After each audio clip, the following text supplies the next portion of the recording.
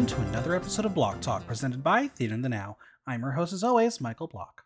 If you love the podcast, make sure you subscribe wherever you listen to podcasts so you never miss an episode and leave a 5-star review while you're there. I am so happy to share that this episode is sponsored by our friends over at Daft Boy. Daft Boy is an LGBTQ plus owned and operated startup based in San Francisco, committed to creating high quality and unique fans, accessories, and gear perfect for any occasion. Listeners of Block Talk can earn 15% off their purchase at daftboy.com with the code BlockTalk15. That's BlockTalk15 at daftboy.com. And as always, follow me on Instagram at Michael BlockTalk, on Twitter at BlockTalkNYC, and visit theaterinthenow.com for latest news, reviews, and interviews.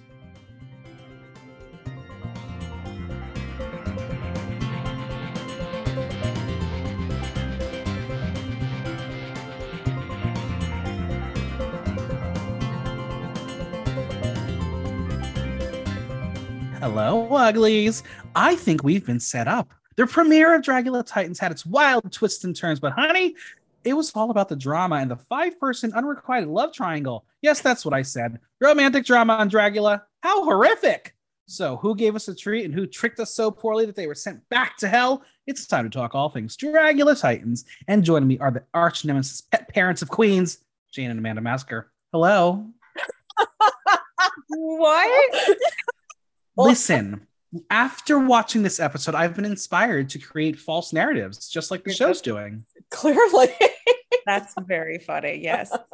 Yes. Some of these plot lines are actually ridiculous. I was living, though. The acting we're getting. And very produced. It's so produced. And we're going to go through it because there are a couple things that piss me off as a reality TV fan, but also piss me off as a viewer of the show. Now, I guess like 5.5 seasons in, Resurrection's like a half season. I don't know. There's just a lot of this season. I was like, I'm so excited for it. I'm living for it. It's like watching bad improv. Yeah. The Boulets need to take a step back and bring in other people to do the work that they should not be doing. Like, let them judge, let them host, let them create. Don't do these storylines because they're really getting bad. Oh, Lord. Just wait. As always, I must leave a disclaimer. This is an entertainment podcast. We are discussing reality TV shows characters as presented to us through reality television production. We are shown what an editing of a television show wants us to see. We react to what is presented. Yes, these are real people that have been given an opportunity to go on television to share their craft, but they also have put themselves in a position to be discussed. What is said in this podcast is for entertainment to discuss the reality television show.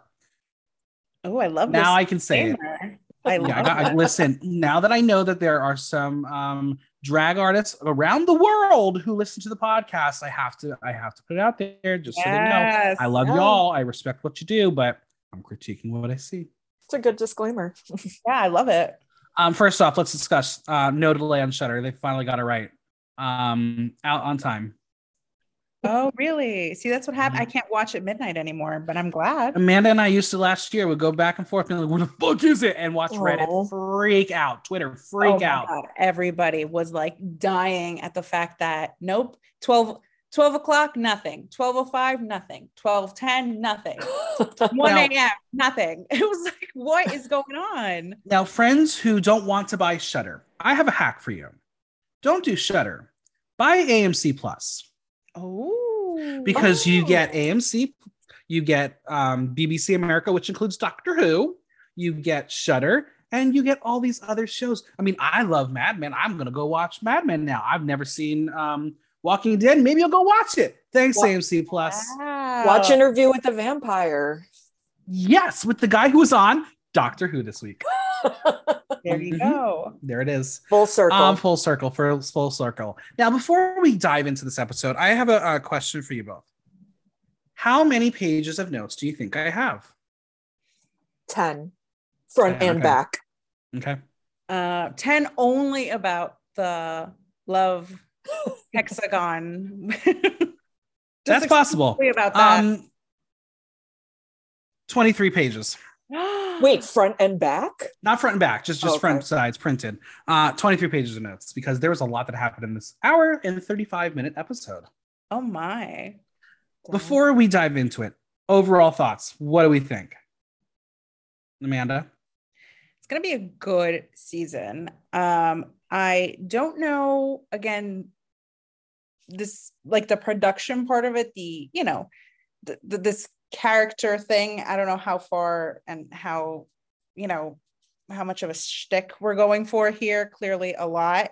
But in terms of the actual competition, it's going to be amazing. Like, yeah. First episode, if any indication of what the rest of the season is going to look like, buckle up.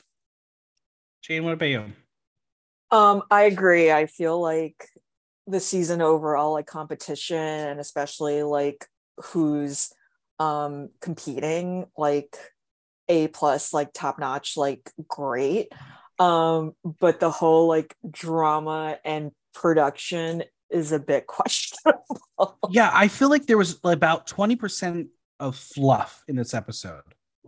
20% of fluff. Like things that could have been cut out and we still would have got the final product. You know what's happening? It's sort of sad to say, but it kind of reminds me of when Drag Race does acting challenges. And Michael, you know this because we talk constantly. It's so cringe sometimes. You just fast forward to the runway. Do you know what I mean? Yeah, it is. And there was a lot of moments where I felt the desire to do that. I didn't, but I felt the desire to. Like I joke later on in this podcast where I'm going to say there's a specific quota of airtime that the Boulet brothers need to be on the episode. Mm-hmm. Like there was so much of them that could have been cut out. We still could have been fine. And there was a lot of repetition. Yep. But these contestants are killing it. No. Most of them. Let's begin. We're going to begin with a little movie where we just have a camera journey through a castle of sorts with thunder rumbling, lightning flashing, and generic spooky shit. Did this go on for way too long before we even saw a human? Yeah, it did. A whole minute long of shit. Well, the Boulet brothers are here wearing the most basic Bride of Frankenstein get-ups as they ask us, the unexpected visitor, how we got in. And calls us naughty. I mean, T, probably. Drac and Swan tell us that the doorway we walked in from is the doorway to the underworld, and the only way in is to die, but there is no exit, so get comfortable. You're going to be here for a long time. 10 episodes, in fact. They tell us that they are starting a new game, and we are the only star spectator for a true Clash of the Titans, and trapped are the spirits of some of their best drag monsters who met their untimely death while competing for the crown of Dragula, and they feel there is more fight trapped in their rotten bones. It is time to find out who the best of the best is in true Titan of Dragula. Fine. They got to put their little B-movie horror spooky movie at the beginning of every episode. I'm glad that's all it was. This is it. Short, sweet, and we got a point. This had a point finally. Maybe they're listening to the podcast. Did this need to be here? Did you need the setup? How did you feel? Or did you skip right forward to our first monster? I love their little like B-movie intros, so I'm a little biased. That's fair. That's allowed. Amanda, where do you fall on this? I do not like them. But I'm also just that person. I really am very straight to the point. Like I don't really like to fuck around. And so I feel like, just start the show. Like a lot of these like cutesy, like, but I get it though. I get it. It's their aesthetic. It's great for them. I put up with it because of them. I don't fast forward, like I said. But they're not my favorite. Yeah. Well, we're here for the monsters. Let's talk about them. So each monster will get a moment coming out of their coffin, walking into the workroom. I mean, boudoir, sorry. Yes, that is the same room in the building that they just happened to film in. So this is literally where drama will come to life this season. First up is the bitch who had a glow up in the face, but not in the looks. It's season 4's Coco Kane. She says she believes she was brought back because her time on the season was cut too short and came alive at the end of the season. She's excited to show the world who Coco Kane really is. Her goal is to be easier to work with, as we are reminded how poorly she and Mary Cherry were as a pair. She hopes to prove and show the world that versatility and professionalism come in many different forms. It's really funny that she's like, yeah, end of the season. I was like, yeah, your best thing was when you were eliminated and you were a fucking clown spooking all the other contestants. That should not be your highlight. I want to see you do well in the show. Are we happy Coco's here, Amanda? Okay, Michael, you are wrong. It's amazing she's back. I fucking love her. there's something about her. Maybe yes, her drag is not as polished as other people, but I don't fucking care. There's something so she could be the biggest bitch, but she's so real, and that's likable to me. The other thing is, no matter what, the bitch is hot. Like I don't know. She came out of that coffin, and she's one of the few of them that actually like came alive out of the like coffin. I said, she got a glow up in that face. She knows how to paint well, and even out of drag. Talented. Out of drag, that was hot. You know, so I don't know. I love her, and I was very happy that she got another chance, because I did think, you know, her time was cut short on her season. Jane, what do you think? I agree. I mean, I liked Coco Kane on her season. I thought she was super fun. Although I was like a little confused when she was like, oh, I'll play nice like this time. Like she was totally fine. Like in the last season, it was her partner that wasn't. Yeah. So yeah, I mean, I think she's fun, and I'm really excited what she's gonna bring. All right, let's go through the look a little bit. Overall, there's going to be no designers listed. We're not going to spook or boo them because I didn't have any photos from the audience, but us three will spook and boo them. We will speak for our audience. But the elements are very simple, but it is elevated all over so slightly in its look. The boots, very generic, but they're colorful. Usually we're seeing red as an accent color to black in a monster world, but she chose pink and it's very fitting for her. Of course, the giant ass titties are on full display. Her makeup is gorgeous. I love that she is playing with that white cartoon highlight aesthetic. Very, very cool here. Best hair she's ever worn. Love the rooted blonde. Am I getting monster from this? No. Glamour for her? Sure. Filth? The titties. But at the end of the day, it's drag, bitch. I appreciate this as an entrance look. Jane, what did you think? Oh, I loved it. I thought it was like a great intro, and yeah, she looked hot. Amanda? Yeah, she was smoking. To me, again, was it like this ornate couture? Like, no, it wasn't. No. And it didn't need to be, because that's not her brand. So again, she just looked hot. I'll give it a spook. Spook. All right, coming in all the way from season 1, it's Melissa B. Fierce. She tells us that she was attacked left and right, up and down on her season, but I don't think I remember quite the same. She was, in fact, the cunt of the cast. She plans on doing things she didn't get to do on season 1 and has lots of tricks up her sleeves, and says the competitors should be worried about her. And yeah, that intro, everyone's going to be terrified of her because she's a messy ass bitch. I love it. This look, no designers listed. It's a latex leotard, black horns, black thigh highs. I mean, this is how you want to return, baby. No. Mug, always super on point. Paints glamour. I just needed an amplified look out of her. Amanda, what is going on? I don't know, but I felt bad because when I was watching, I almost forgot she was on the cast, and I was like, yeah. Who? Yeah. And I mean, I feel bad again because I do think like they're all fierce, you know, all the contestants on. Sure. I can't say anything bad about any of them because, you know, they're all great at what they do. But yeah, I just, you know, it could have been better. And again, I felt like she was one of the contestants, and we'll go through it, that like came out of that coffin with like no performance out of it.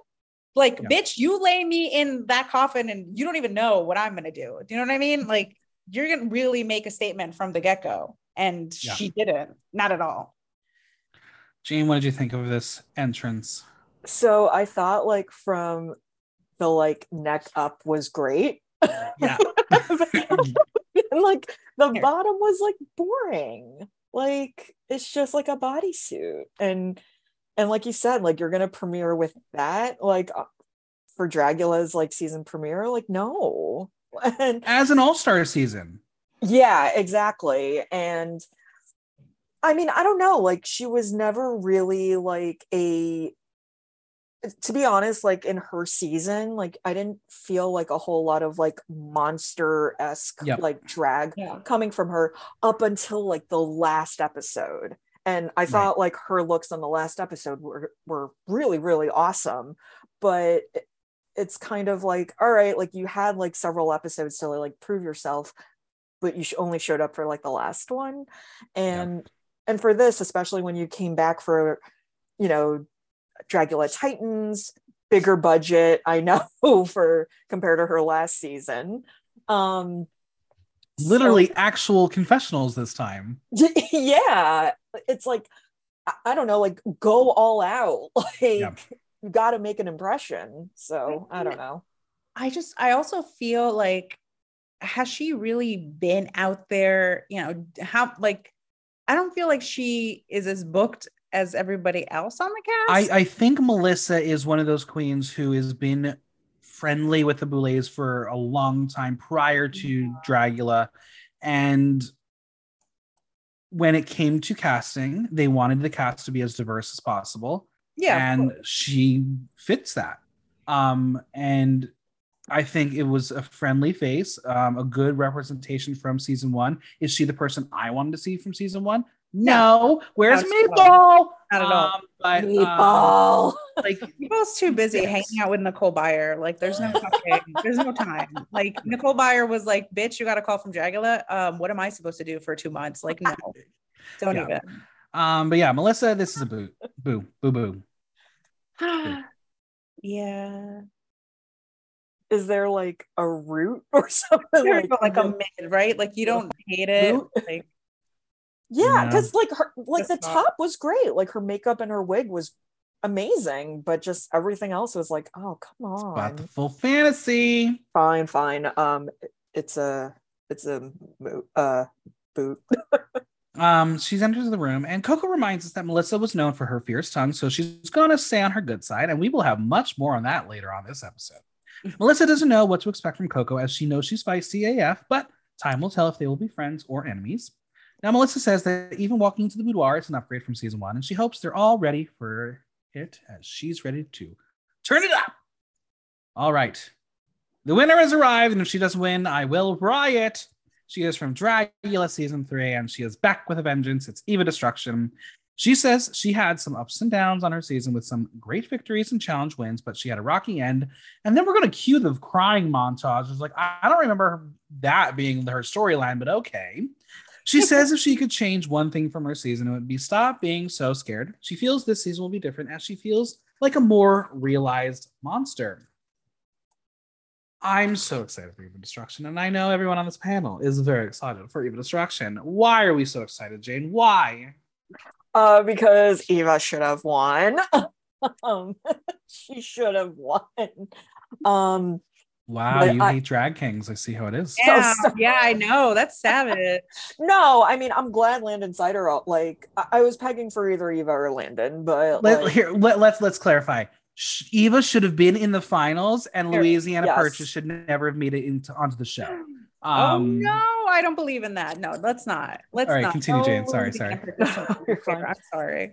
But I feel like Eva's definitely like way more confident than they were in their last season, especially now, like being embraced as like a hairy queen and whatnot. Yes. So I am really excited what tricks they're gonna pull up on this season. Amanda. Oh my God, I fucking love Eva. Before she even got cast on Dragula, I was a big fan. And the second she got cast, it just felt more in love. And again, I don't necessarily know, she definitely should have been a finalist for sure. This is her time, Absolutely. I'm excited. I'm excited because, again, to Jane's point, we're seeing this evolution of herself as a person as well, not just as a drag monster. And that is going to lend itself to even better drag. So. Absolutely. I'm going to ask dear friend of the podcast, Risty Bits, if she can connect me and see if we can get Eva on. Yes. Now we love Eva. We love Eva. I love Eva. But this look, oh my God. It's not the best we've seen from her. Like, it's spider webs. It's on the simpler side. Exposed corset. Get out of my pub. The black boots, maybe the queens got them on discount if they each bought a pair. She's serving your signature mug. She's reminding us she's going to be serving face and fur. I mean, I suppose we can say based on last season, they don't know what they're going to be in for. They could be slaughtered with crap, which they will be. So I guess maybe this was her way of saying, if you want to ruin a look on me, this is the one you can ruin for me. But we know Eva can do better. This was not great. Jane. Yeah, I agree. Like, she could have done better, but I think I was just too like starry-eyed that I'm like, That's I'm just fair. happy to see her. Yeah. Yeah. Amanda, what did you think of this spiderweb couture? Fuck off. I love it. Like, I just, You would wear that. you know, I would. And you know how I feel about exposed corsets because I fucking do it all the time. I don't care what you think. I don't care what anybody thinks. Not a belt. I don't.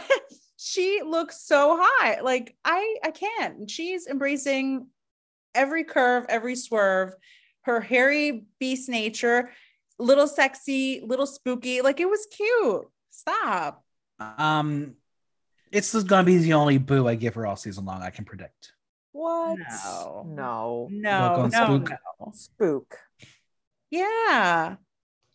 Coco is glad to see Eva and hopes she'll be the only person from season 3. LOL, nope, dream on.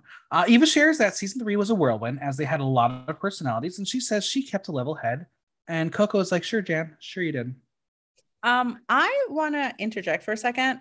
Mhm. What was it all of a sudden now people were shitting on season 3? And I was like, we're going to get there in a second because I don't get it. I don't get it either. Yeah. Wait, this is news to me. I didn't know that. This episode, did you watch the show? Yes, they were. No, I did, but like. They mentioned it in the thing. They mentioned it being it was terrible. But yeah, we'll get to it. It was. Okay, I know, I agree. We'll talk about all right. it. New York is in the house. It's Erica Klash from season 2. She says she was known as the queen of the extermination challenge, but this time around she wants to do well in the main challenges. She believes she is a fully formed monster this time around and how her aesthetic can live in the world and how much she's put into her drag. No designers listed, but this is Erica, and it may not look like an upgrade. It is because she says it is an upgrade, so we're going to believe her.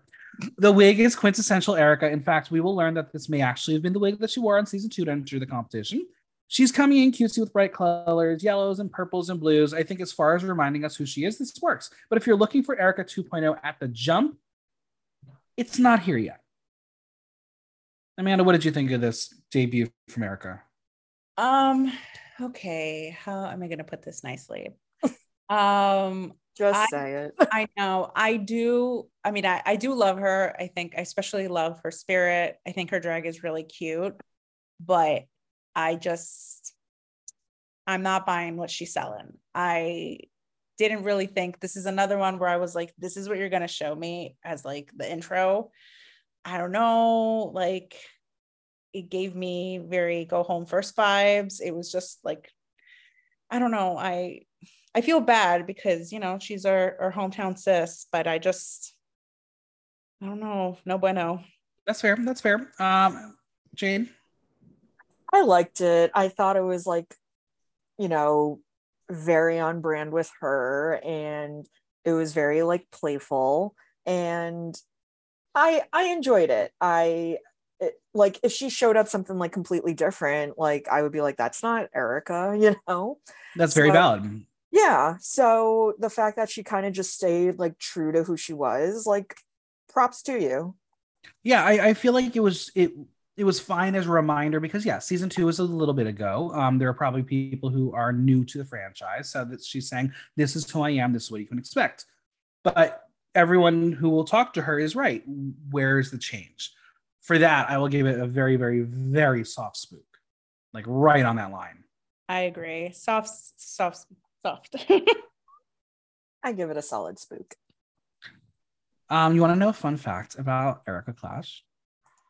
Yeah, tell us. I know she has a thing for blonde boys because she went on a date with the boy who ghosted me. Ew. I know, right? See, now I don't like her anymore. No. When I found out about that, I was like, she's not even your type. What are you talking about? Okay. Questionable. Probably just want a free shit out of a date. Anyway, Coco says to us that she hopes Erica's drag has evolved since their time, and that will be the plot line this entire episode for Erica. Eva says Erica's here. That's fun. More on that, please. I want to know why they're not okay. But Melissa believes Erica is here because someone has to go home first. And I was like, but Kendra hasn't entered yet. Shh, keep it to yourself. So, with 4 in the room, it's 1 from each season, which Erica finds exciting. And Melissa will say that 3 suck the most. And I wholeheartedly disagree. It was wild and fun. And I like the majority of that cast. Like, that is the cast that I would probably stack in an all-star season. Yeah, I was very surprised because, like, first of all, the shade, like, anytime anyone's going to talk shit about season 3, I'm immediately going to be on the defense of like, oh, okay, so you don't like drag kings, right? Like that's number one. And oh, wait, AFAB performers. That's what I was going to say. And you don't like AFAB performers. Got it. And I don't know, like, it was great. The challenges were great. The contestants, like, I really enjoyed season. Like, I mean, I enjoy all the seasons. Listen, maybe Melissa just doesn't want to fuck the big picture, Clint. And I just, honestly, if any of them are the ones that I don't like, it's season 1, but I digress. That's me as well. Oh, I didn't like season 2. Disasterina, come on. No. I like the contestants of season 2, but I thought, like, in terms of like production and storyline, terrible. It was so sloppy. Like, I did not understand what was going on. If you try to rewatch it and justify why bitch pudding wins, it's very hard to do. Yep. Let's not even start this conversation. Very hard to do. Bitch pudding deserved to win, but very hard watching the season as a whole. Wait a minute. Like, I know so many people that are like, no, bitch deserved it. Like, that was... everyone's going to say absolutely. But it's how they produced it. It made zero sense. Yeah, that I agree. Not at all. Let's not, because this is like, we could be here all day talking. Yeah. we'll do an episode. We'll do, like, maybe in the future, like a rewatch the entire season and do a little special podcast. Yeah, there you go. Yeah. All right. Speaking of season 3, it's the sneaky cryptid from season 3, Yovska. As predicted in the preview podcast, the beret is back because that's how you know Yovska now. She says she is a little bit more creepy with more stuffing and a little bit more rhinestones. She says that on her season, she had a habit of getting into her head, and she says they all cried, but that is in the past now. And she thinks she is a threat. This look.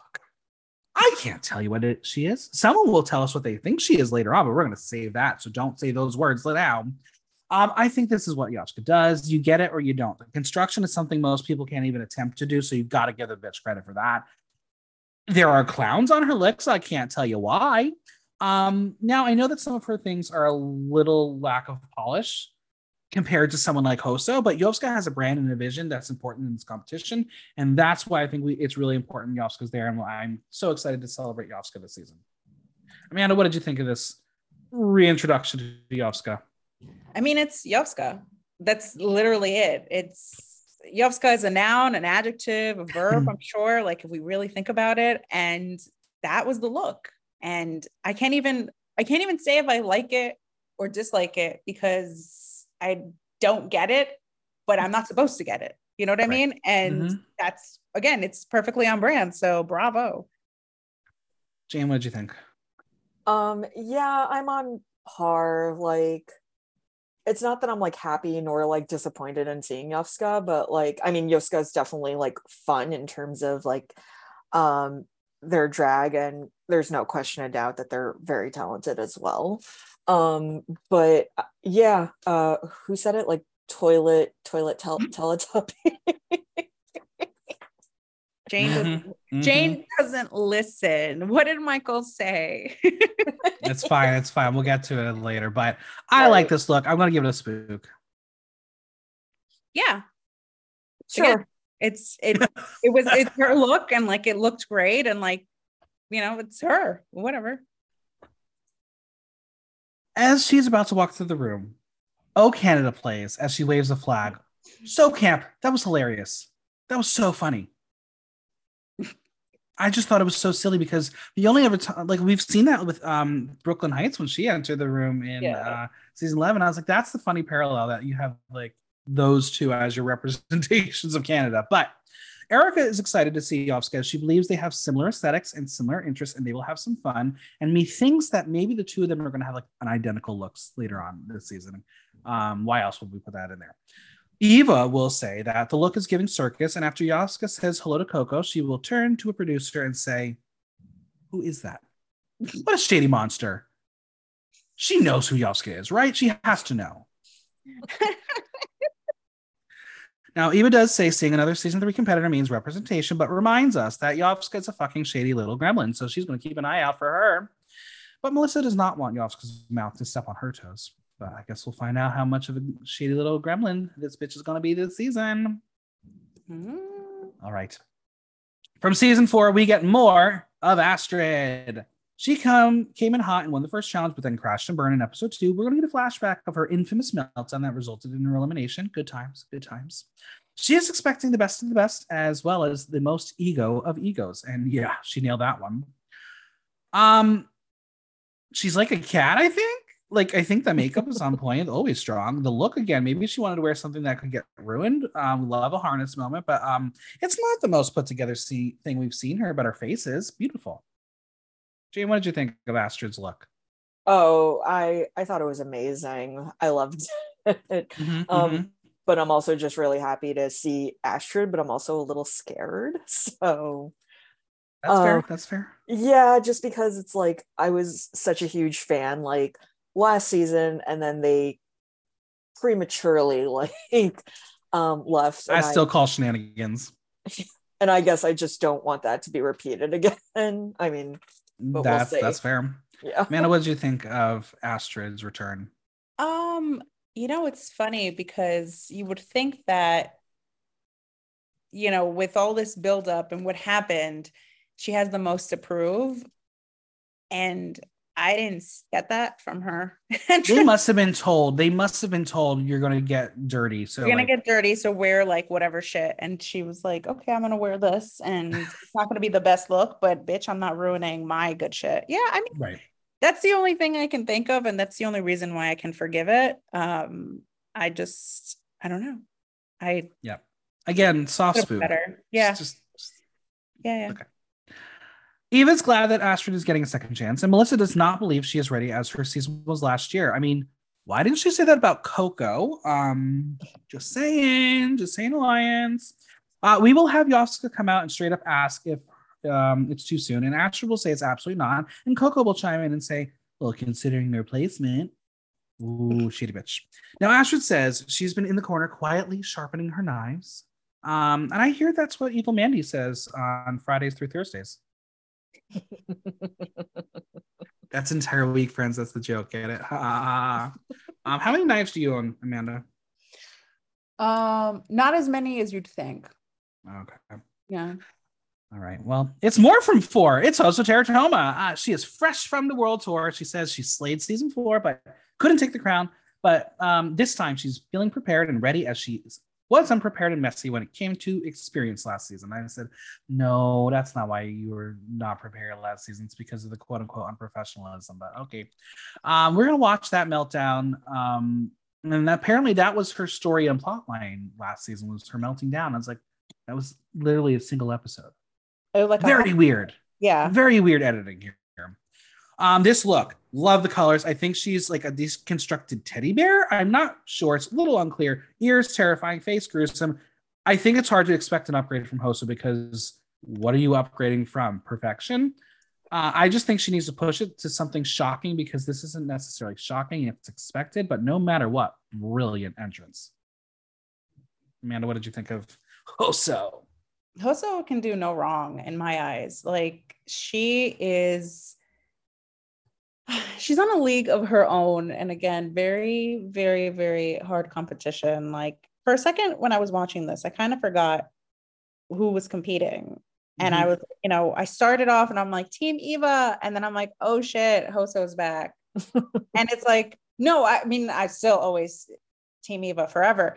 But it's just like, oh, it's going to get so much harder for Eva because Hoso's here. And, again, the look, just like everything. Oh, I love her so much. What did you think, Jane? All right, don't get me wrong. I love Hoso, and I thought this look was really great. But like you said, a little expected.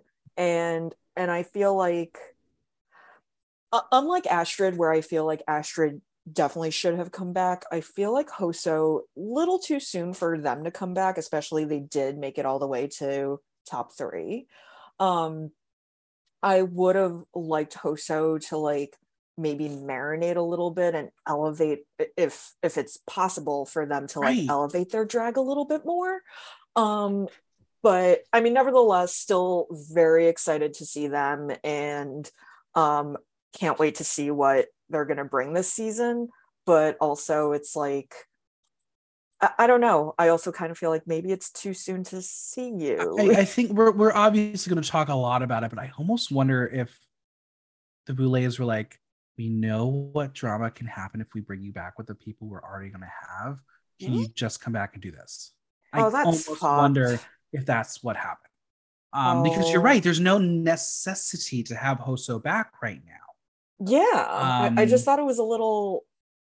Not but I'm like happy random. to see her. Exactly. I'm happy to see her. Well, and to be devil's advocate here, then that means we shouldn't have seen anyone from season 4. Period.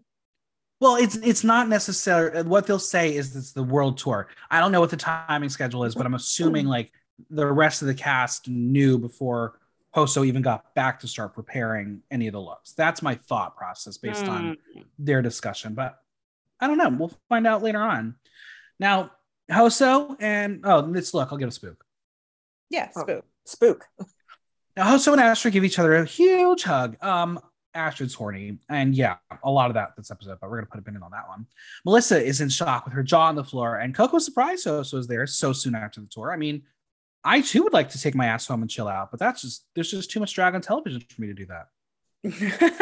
Especially for you, yeah. Melissa is unaware of the tea, but she wants a full cup of it, and we're going to begin to learn that Hoso has a partner who they love and care for very much.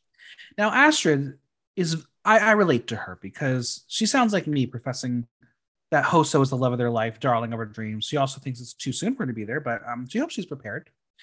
And Hoso will say that, quote, we have a really great relationship and nothing can come between us. Oh boy, that's literally about to be demolished. Oh boy, Hoso. Coming in from season 2, it's Abora, and she's still a creep. She shares that her performance in season 2 was a mixed bag, as she was the only competitor to date that was in the top and the bottom at the same time, which is fitting to her experience. When it comes to her cast, it's been up and down, as she's been cast as the clown, the favorite, and the villain. She says she's more confident in herself now, so she doesn't have to worry as much, so she can sit back and know that she's awesome and have fun. What an interesting, fascinating human being. We got the typical Abora nose. She's wearing a sash and crown to remind everyone that she won Alaska's pageant competition show. And it's weird and creepy and haphazard and fully Abora. Amanda's shaking her head. We're going to put a pin on you for a second, but Jane, what did you think of Abora? It's very Abora. I don't expect anything less. Although sure, now they got money. So thanks, Alaska. But yeah, I mean, I don't know. It was fine. I wasn't also like, oh my god, Abora. Like, they weren't necessarily my favorite, to be honest. That is fair. I loved Abora. Amanda, you do not. No, I do not at all like Abora. I can objectively say that their drag is great. I do respect them as a drag artist, and that's about that.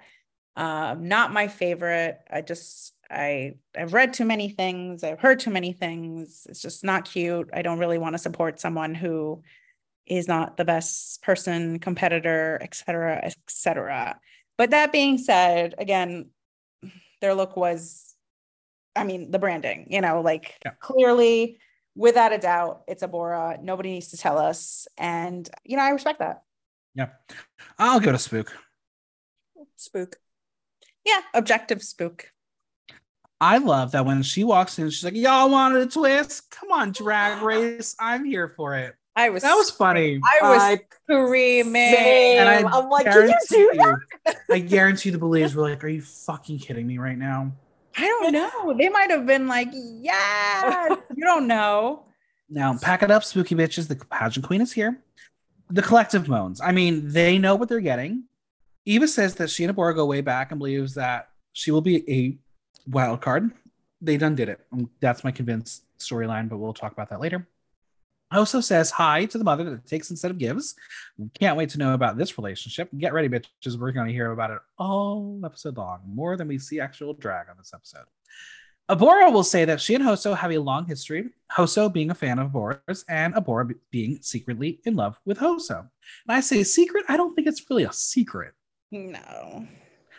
Meanwhile, Erica is not surprised to see Abora there. They've had issues in the past, but doesn't know where they left things off. And Erica thinks they're okay.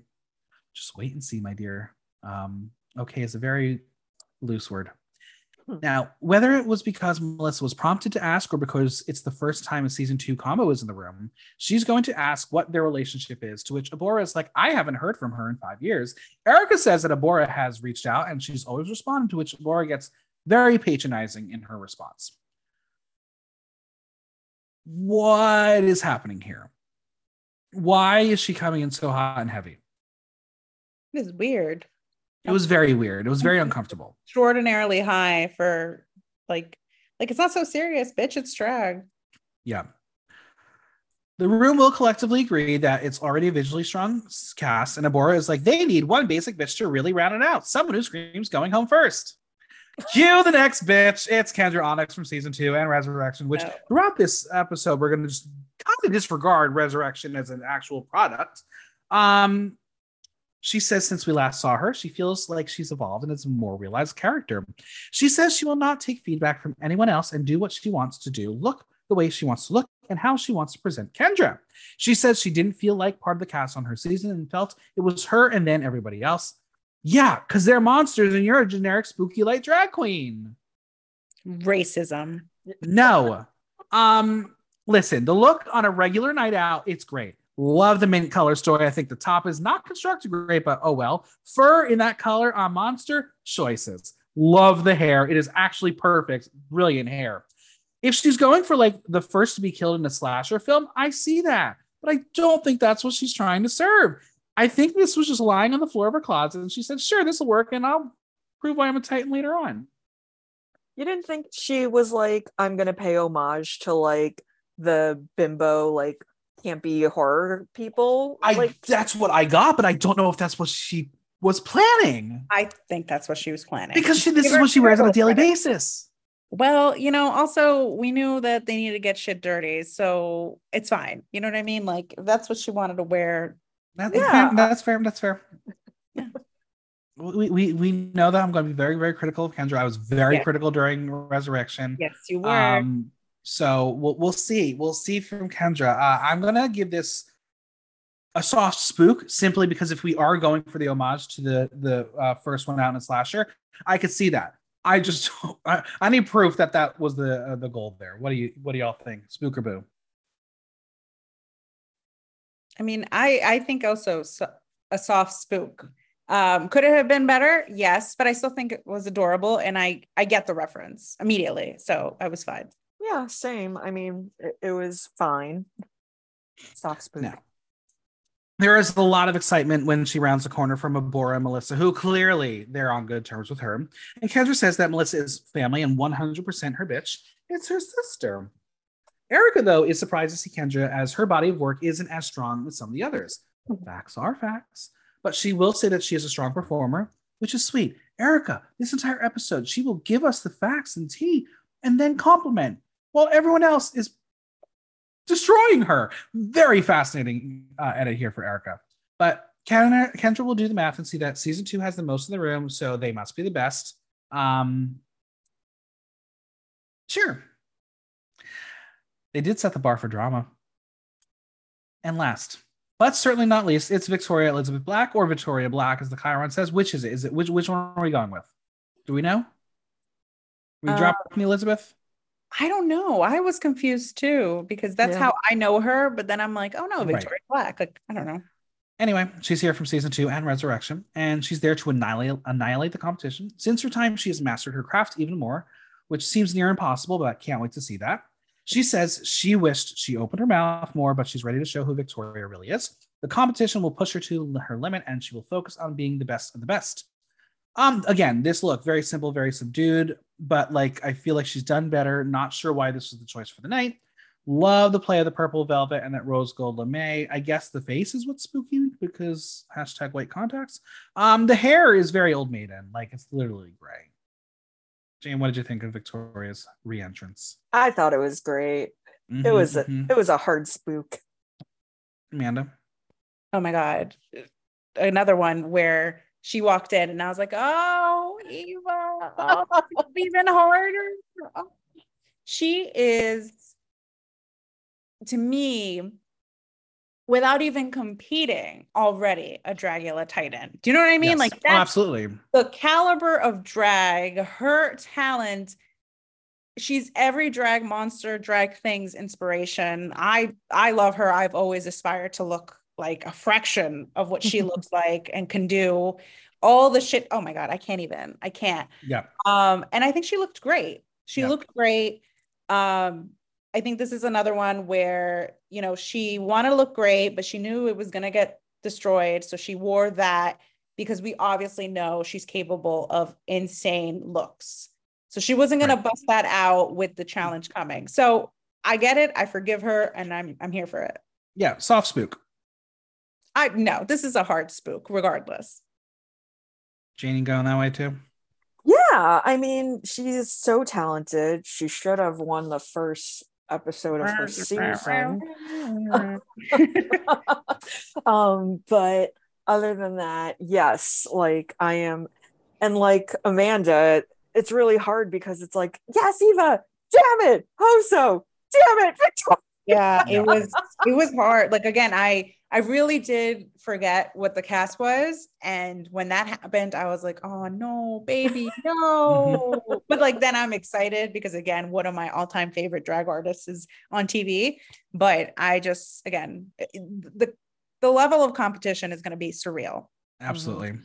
Well, as soon as she turns the corner, there is a collective "oh hell no" in the room. They know she's fierce. And Melissa jokes that she's going home. Can't wait till she does. Now, Victoria does say she's excited to see Kendra, as it will be nice to see a sister from season 2. And then we cut to Kendra saying that she don't like the bitch because the bitch sent her home.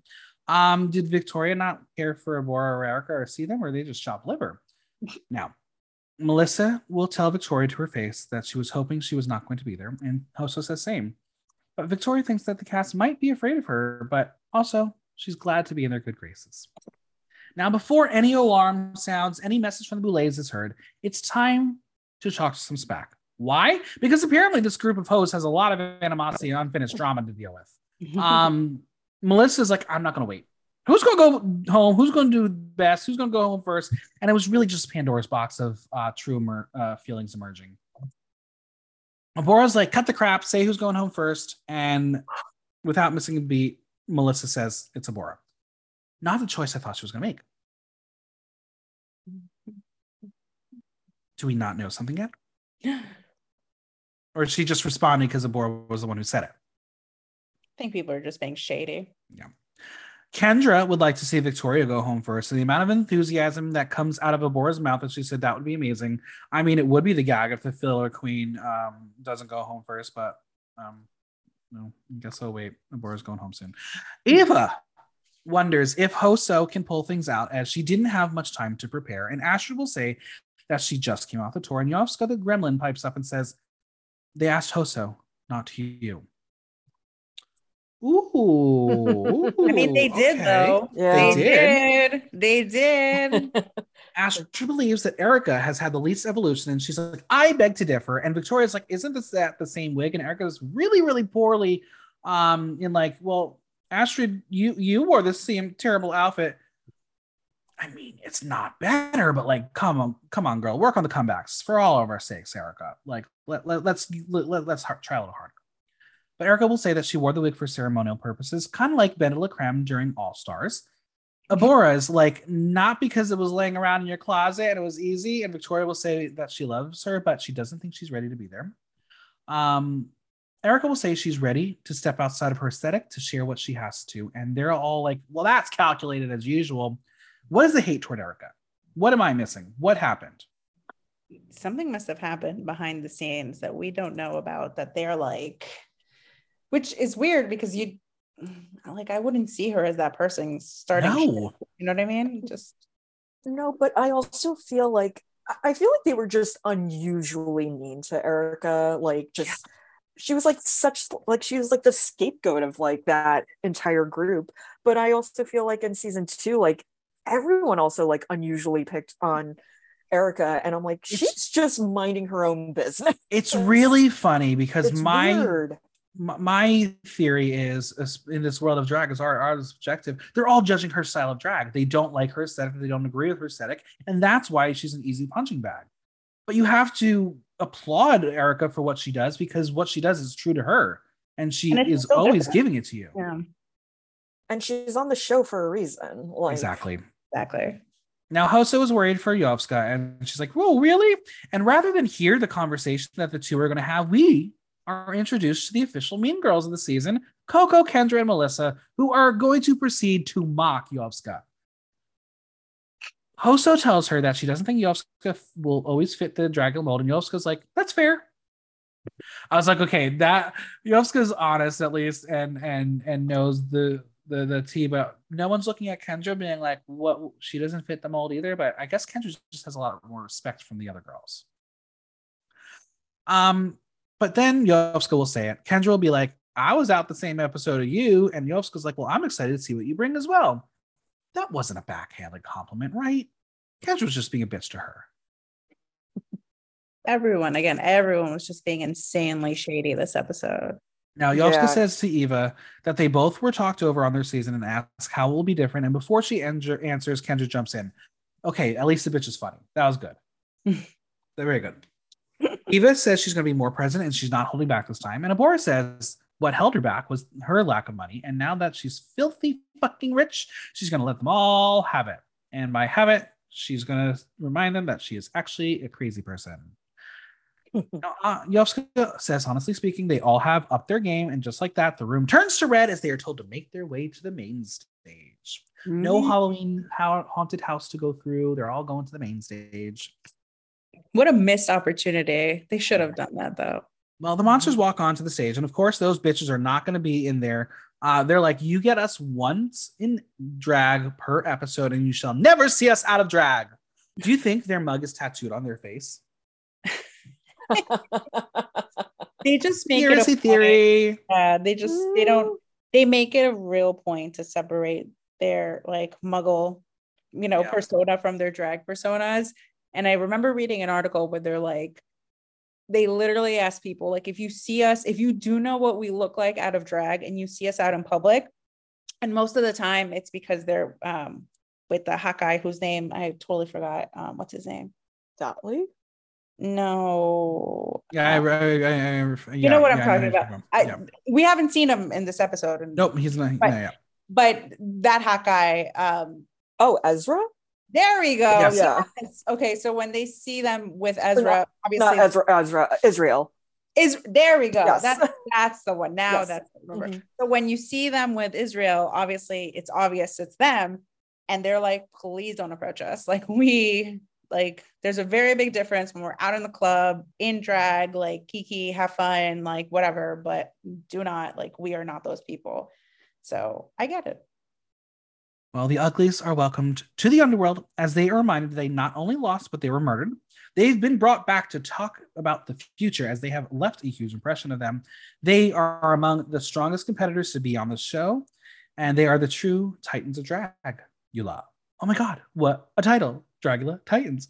Did you know, I read an article that what the reason behind why the teal is the font color? Why? Because if you inverse it, that's red. Brilliant. Yeah, that's really so smart. And that's why the room is red, like teal and everything. It's because it's the inverse, because it's the Titan season. Wow. Yeah, very smart, very cool. Okay. Each week, they will be all tested in the art of drag, from costume conception to creation to performance, personality, and perseverance. Slowly, one by one, the lowest scoring competitor will be cast back into oblivion until one drag artist remains as the ultimate titan of drag. The winner will receive $100,000 grand prize, courtesy of them, as well as headline the Boulet Brothers World Tour and title of Dragula. Okay, how much money do they have? Because clearly, if it's courtesy of them, they must be loaded. Why do they have? Are they fracking? Why do they have to say that? Like, courtesy of us. It's like, I think it's honestly a joke compared to like what Drag Race does. Absolutely. Oh, okay. Yeah, it's such a like kick to Drag Race. I think though, it's like first of all, how much is Shudder paying you guys that you have enough to be like, and now we're going to pay you this much out of our own pocket? Because realistically, it would just make sense, like, oh, sponsored by Cash App. Okay, sponsored by Shudder. Like, to me, that makes more sense. But like, okay, go off. Like, you're making coin, catching up to RuPaul's millions, billions. Go for you. Yeah. All right. The stakes are higher, so the rules will change. Here we go. There will be no extermination challenges. Instead, there will be equally terrifying fright feats that will take place at the beginning of the challenge, and everyone must participate in order to advance to that week's floor show. If they fail to survive or participate in the fright feat, the last soul who was eliminated before you will return to the competition and take their place. Let's discuss. First off, how do we feel about the twist? What do we think? Jane? I'm a bit confused about it. Same.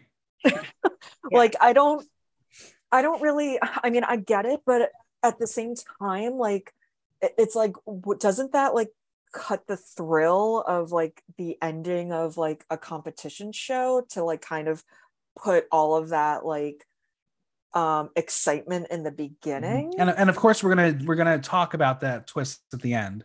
But yeah, I agree. Like, this feels weird. Amanda, what if someone does return? Do they have to do the fright feat in order to do that challenge, or do they get a free pass?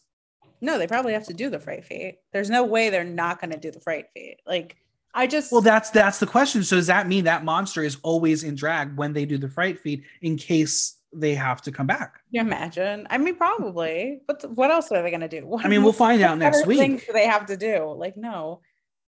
So like, if they don't do it, then obviously they'll get disqualified. Correct. And does that mean they can come back the following week if someone else doesn't do it? Like, the mechanics of this are very messy at the moment. But I think that's intentional. They want it to be messy. This is very, like, the production level here is just so high. Again, you'd swear RuPaul was making this. Like, it's just like,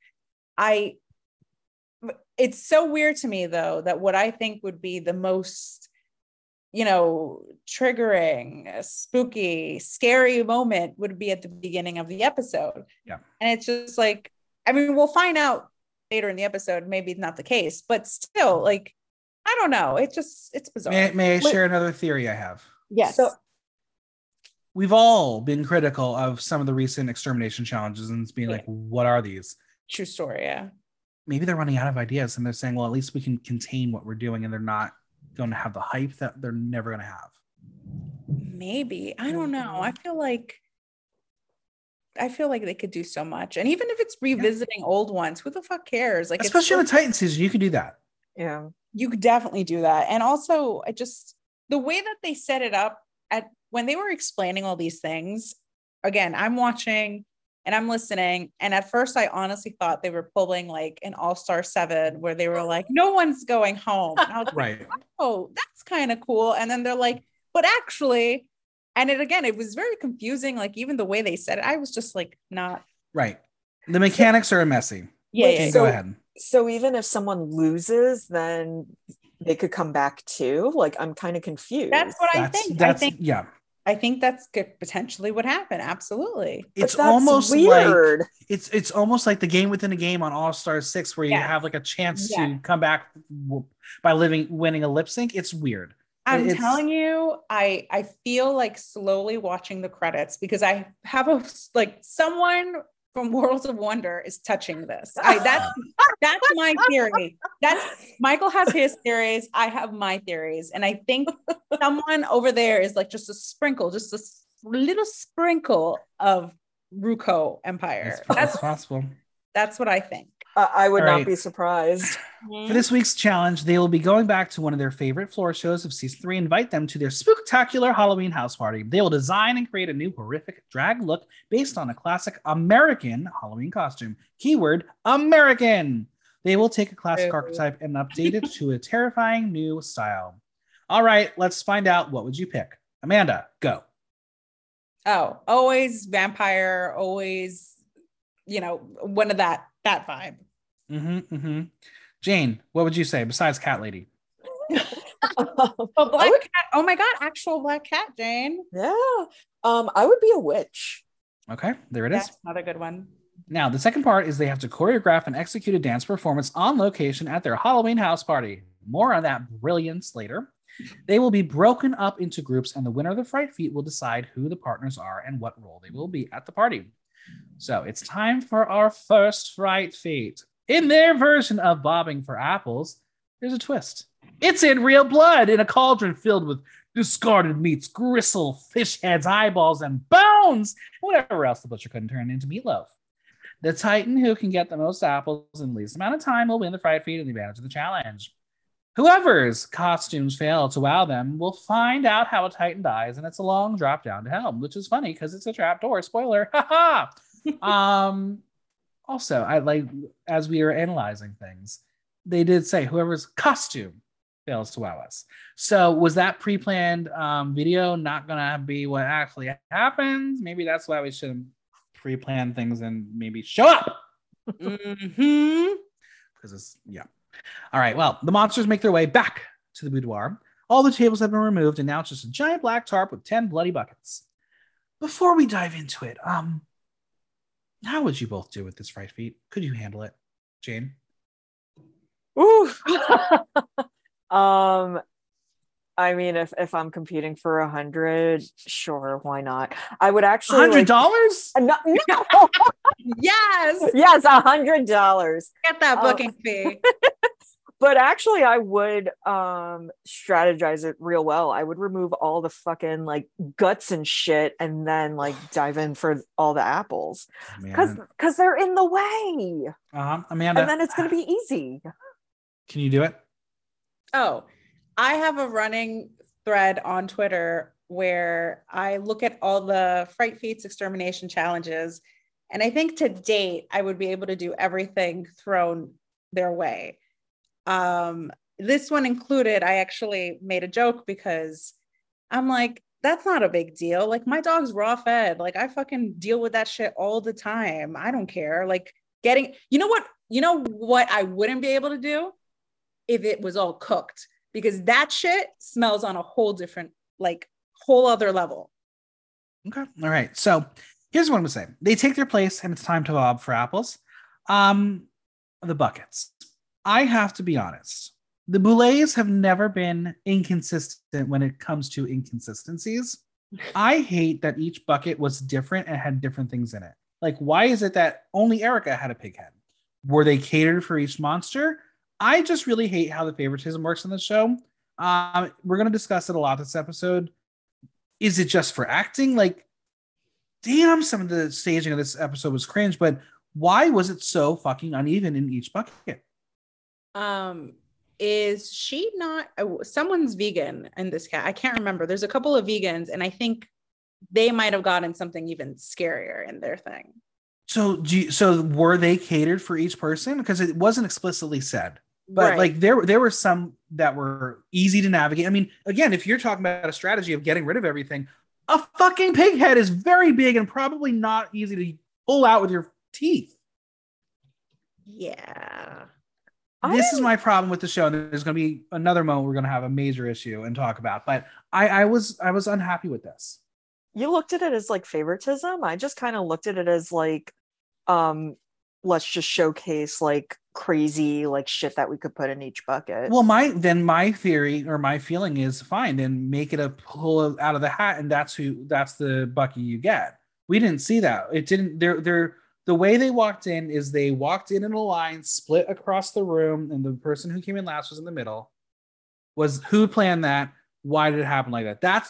I'm just talking about favoritism, because when we get to the next part, it will affect literally the entire trajectory of the episode.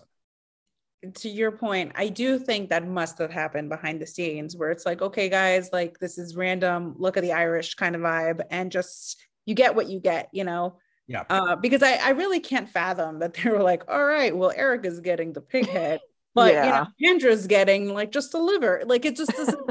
I don't think so. I really like that. I mean, that would be really fucked up. I don't think so. Now, Abora is saying that the grossest part of the challenge of the apples was so dumb. She's just a silly goose. As I mentioned, maybe they were told they were going to get messy, but their looks got destroyed. I mean, Kendra was like, I'm tossing my wig off. I'm not getting blood on that thing. That was smart. Yeah. That was really smart. This really was just a 2-minute long segment of gagging by the contestants and probably a lot of the audience at home. And in the end, we're going to have a bit of confusion as Melissa and Astrid will say they got them all. And they're going to leave the room believing Astrid won. The boudoir gets reset. The queens are now all wigless and wiping the blood off their face. And the monsters will congratulate Astrid because I guess that's what they were told to do. Melissa is like, I got all 8 apples. I sure the fuck did. And Hoso's like, well, roll the tapes. And Astrid says, well, if you roll the tapes and Melissa won, it's hers. It's fine. Well, the cameras are still rolling. Astrid's in charge of the rolls, right? So we're going to keep on proceeding. The first role is the host character who will have the most screen time and be in the scenes. Every other role will be on a team. 2 people will be watching TV. 2 people will be using a Ouija board. 3 people will be dancing in the living room, and 2 people will be carving pumpkins. Now, Erica believes that dancing will be allowing for more physicality, so she's going to ask for that. Victoria is like, that's my second choice, so I'll do that one. I was like, well, what was your first choice? Weird editing. Now, Kendra, who apparently is deaf, will say, if it's 3 in the living room, it's me, Melissa, and Coco. And Erica's like, well, hey, I just called it. Coco's like, fine, I'll just watch TV. I'll take one for the team. But Melissa will ask Erica if she knows how to dance, to which Erica's like, I've performed in New York City and I've twirled and swirled. I can't wait for all the memes. I cannot wait. To be fair, New York is the standard of drag, so back off, haters.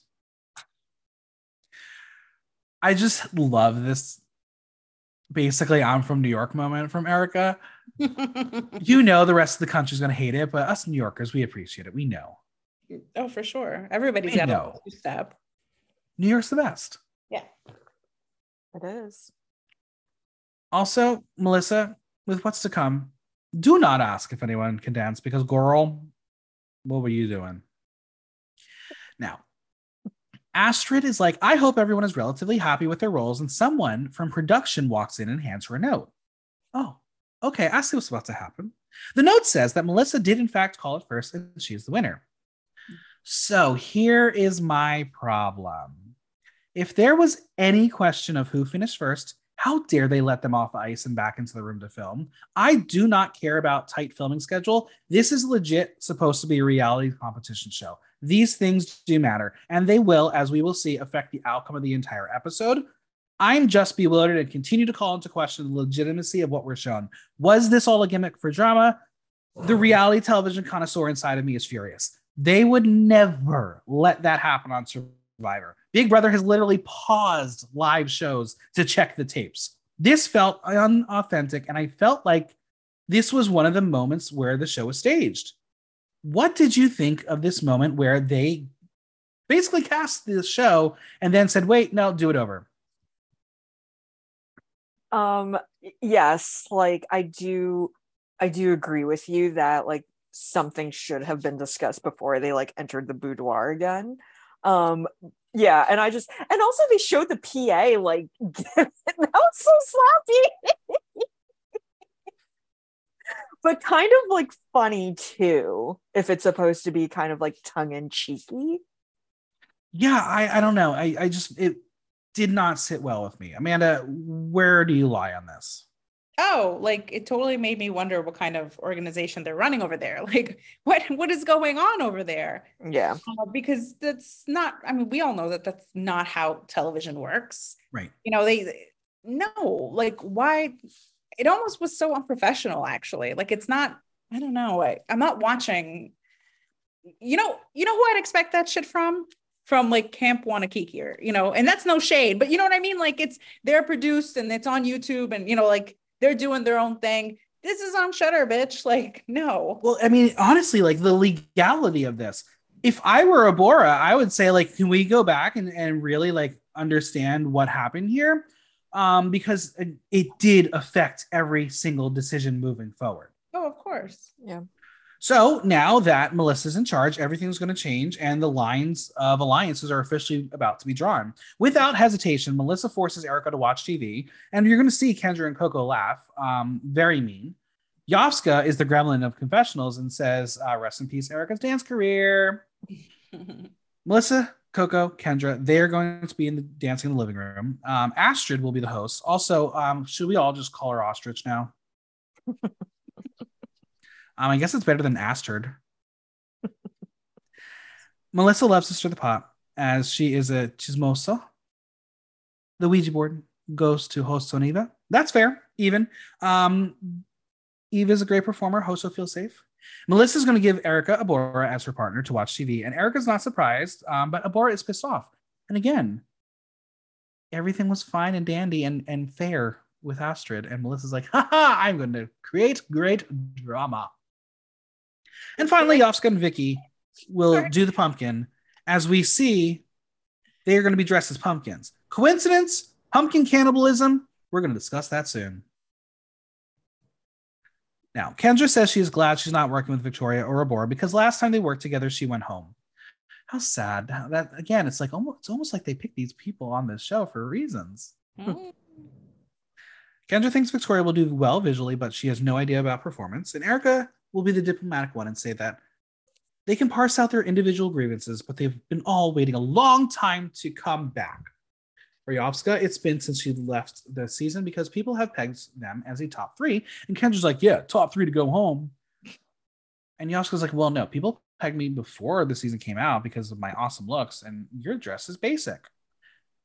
She's not wrong, right?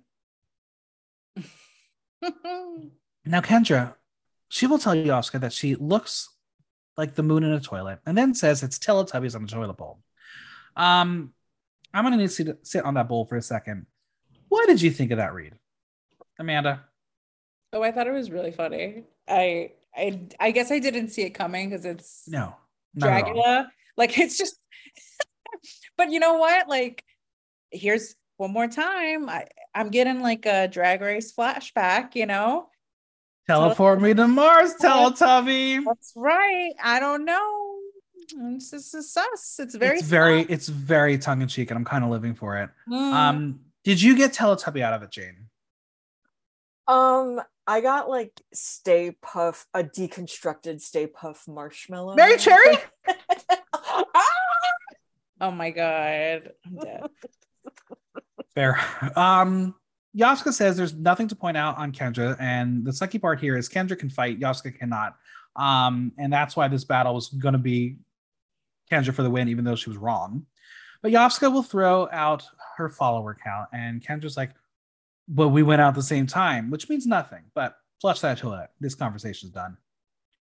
But at least Yovska is in good spirits, as she says that toilets are filth, so she is giving Dragula.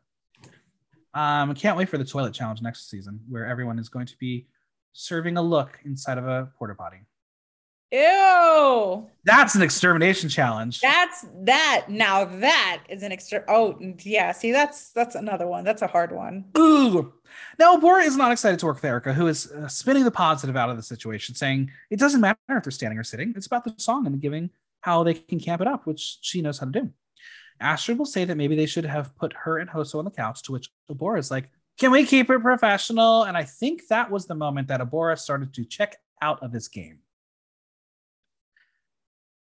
The groups break up to talk about what they're going to do and do choreo, but really this is just a gab fest. And again, this had to be a stage setup. These are professionals. They are not going to spend all this time catching up and spilling tea. They've done that in the real world. Like, this is just here to set up all the plot lines. Yep. There's no, yeah. I mean, like, these people talk regularly. Right. This is not. Yeah. Kendra, Coco, and Melissa are plotting, and Eva is like, I won't be the one to say it, but they're forming an alliance. Cut to 7 minutes later, according to the bottom, where Eva asks Hoso how things with her and Astrid are. She reveals that they have never hit it. Other things have happened within the 7 minutes, including Astrid moved to New York City. Victoria and Yovska are going to do the doo-wop dance. Eva says no one has any excuse not to know their words, and if they trip up, it'll be sad. And Eric and Abora are literally sitting in silence. Do you think they were doing that for 7 minutes, or was, again, this a setup? Yeah, that was just a clip of like maybe 1 minute out of the 7 minutes. You know what I mean? I don't think. Yeah. Just the way it was edited, it was like, okay, this is very campy. The Boulets are really leaning into the camp world this season. I'm here for it. Now, when the two of them do start talking, Abora will say that she's been harboring resentment toward Erica for a very long time, and just straight up asks Erica if she will change. Savage. Would you ever say that to someone that you didn't care for? Yeah, bitch, change. I mean, it sounds cool, right? Like who wouldn't want to do that? But like, I'm fairly certain that's not cute. Like, no, you don't do that. No, I'm fairly certain in the real world you get punched in the face. Right. Like, you don't fuck with that person anymore. Like, that's it. Now, Erica says that when they first met, that she felt an attraction. She will ask if the attraction is still there. And as she's literally saying it is for her, Abora's like, no. What a way to let someone down. At least she wasn't ghosted. Oh. Listen, I can see it. I get Erica has a type. Clearly goes for skinny blonde twinks. All right. Now apparently it's time to go home for the night because they have to throw a party tomorrow. They say it's the next day, but I honestly just think they got changed and came right back in. I think this is all still the same day. Probably. Anyway, they're going to bring their looks in as they have to design the shit and rehearse because they didn't know that before. They all piss poorly joke about when they were supposed to be rehearsing during their gossip session, but Victoria's ready. And to be fair, she and Yaska were the only two to actually say words that lean into the world of dance. So they may have actually been rehearsing a little bit. Now, Eva wants to see them dance. They're not going to show anything. That's fine. Rather than breaking up into their groups, they're going to remain at the table to continue their gossip. Eva wants to know who the trade of the season is, and I'm gonna give my hot take here. Are you ready? Yes. None of them. They're not my type. No trade. I knew it. There's also a discussion of tattoos, and I think this was utterly fascinating. Victoria and Kendra still have theirs from the show. As we discussed on the preview podcast, Hoso does have a tattoo that Abora drew on her arm, as well as a portrait of Hoso that Abora drew. The first tattoo she ever gave her was the heart on Abora, and Coco says that's gay as hell. I mean, it is, though. It really Have you ever gotten coordinated tattoos with anybody? No. To imagine. You, honestly, yes, I could have. No, not at all. Listen, I could have seen you and a certain someone get matching Wednesday tattoos. No, never. Would you ever tattoo someone that you don't love, Jane, on your body? Never? No, that shit is forever. They won't be. Well, speaking of, Yaska still has a tattoo of Abora on her ass, and I just wish she showed the room because that would have been an amount of respect that she would have won from that entire group if she just like showed them her ass. Absolutely. What a missed opportunity. I know. Well, Erica, who, reminder, still likes Abora, wants to clarify on the love triangle between Hoso, who has a partner, Astrid and Abora. Now, Astrid says that she is single. Hoso is not single. They live in different countries. They are super busy, but Astrid is like me. She is ready for an opportunity in which she gets to express her love to the person. She's not down on her knee for Hoso, but it's not practical right now.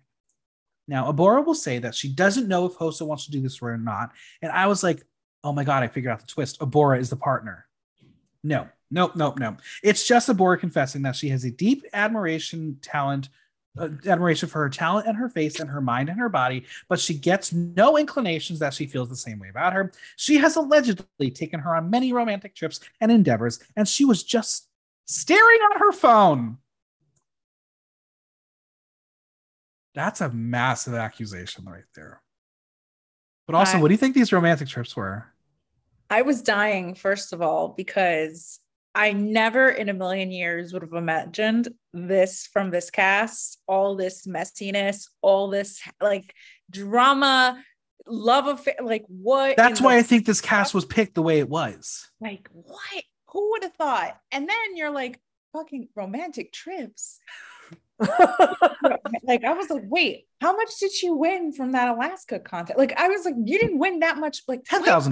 $10,000. That's not a like what? Like that's what is happening. It was just so weird. This shit was scarier than Drag Race. But how would producers know all of that, T? You know what I mean? Because they all the Dragula, the thing that separates, one of the many things that separates Dragula and Drag Race is that they all perform, see each other regularly. They're all part of like, they're all friends. The Boulets are constantly hanging out with these people and like constantly booking them. And like, they're all partying together, having fun, getting fucked up. And they're all friends. They all know each other's shit. They all get messy in front of each other. I think what's really funny is like if we've been comparing this to Drag Race in the sense of like, look, all these nods. Yeah. This is almost like a haha, you can never get a romantic relationship on the show. We did. Of course. That would never happen. Like unless they literally, well, you'll talk. Even on an all-star season, we really haven't had that kind of drama yet. But Hoso reminds everyone that she remembers a little differently. And Yoska will tell us that if she were on a date with Abora, she'd be on her phone too. What a fucking gremlin. That was great though. I thought that was funny. Yes. That was a great little nugget. I love it. Now, let's also be reminded that Hoso has said to the room and to us that she has a partner. Why is this all happening? If I were the partner watching, I'd be like, okay, first off, block those bitches now. This must have been so uncomfortable to watch back. No. If you were the partner or with that partner still, you must have had the biggest conversation before getting onto that show and saying, I will do anything for $100,000. They're probably polyamorous and it just everything goes. Maybe. That's what I think. And like, I can't blame them. Hoso's hot. Like it's like add me to the list. You know what I mean? Like hey, ask her. Maybe she will. Listen, you never know. Now, Astrid does not like the idea of Abora and Hoso going on a date, only because Abora tends to treat her like shit because she's jealous, which we don't really see until the very end. Eva will say it stinks of a mess already, and she hasn't even entered the chat yet, Miss Eva Destruction. Get ready.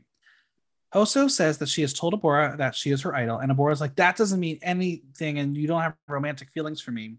I'm just going to ask it. Is this Dragula or Love is Deaf, Dumb, and Blind?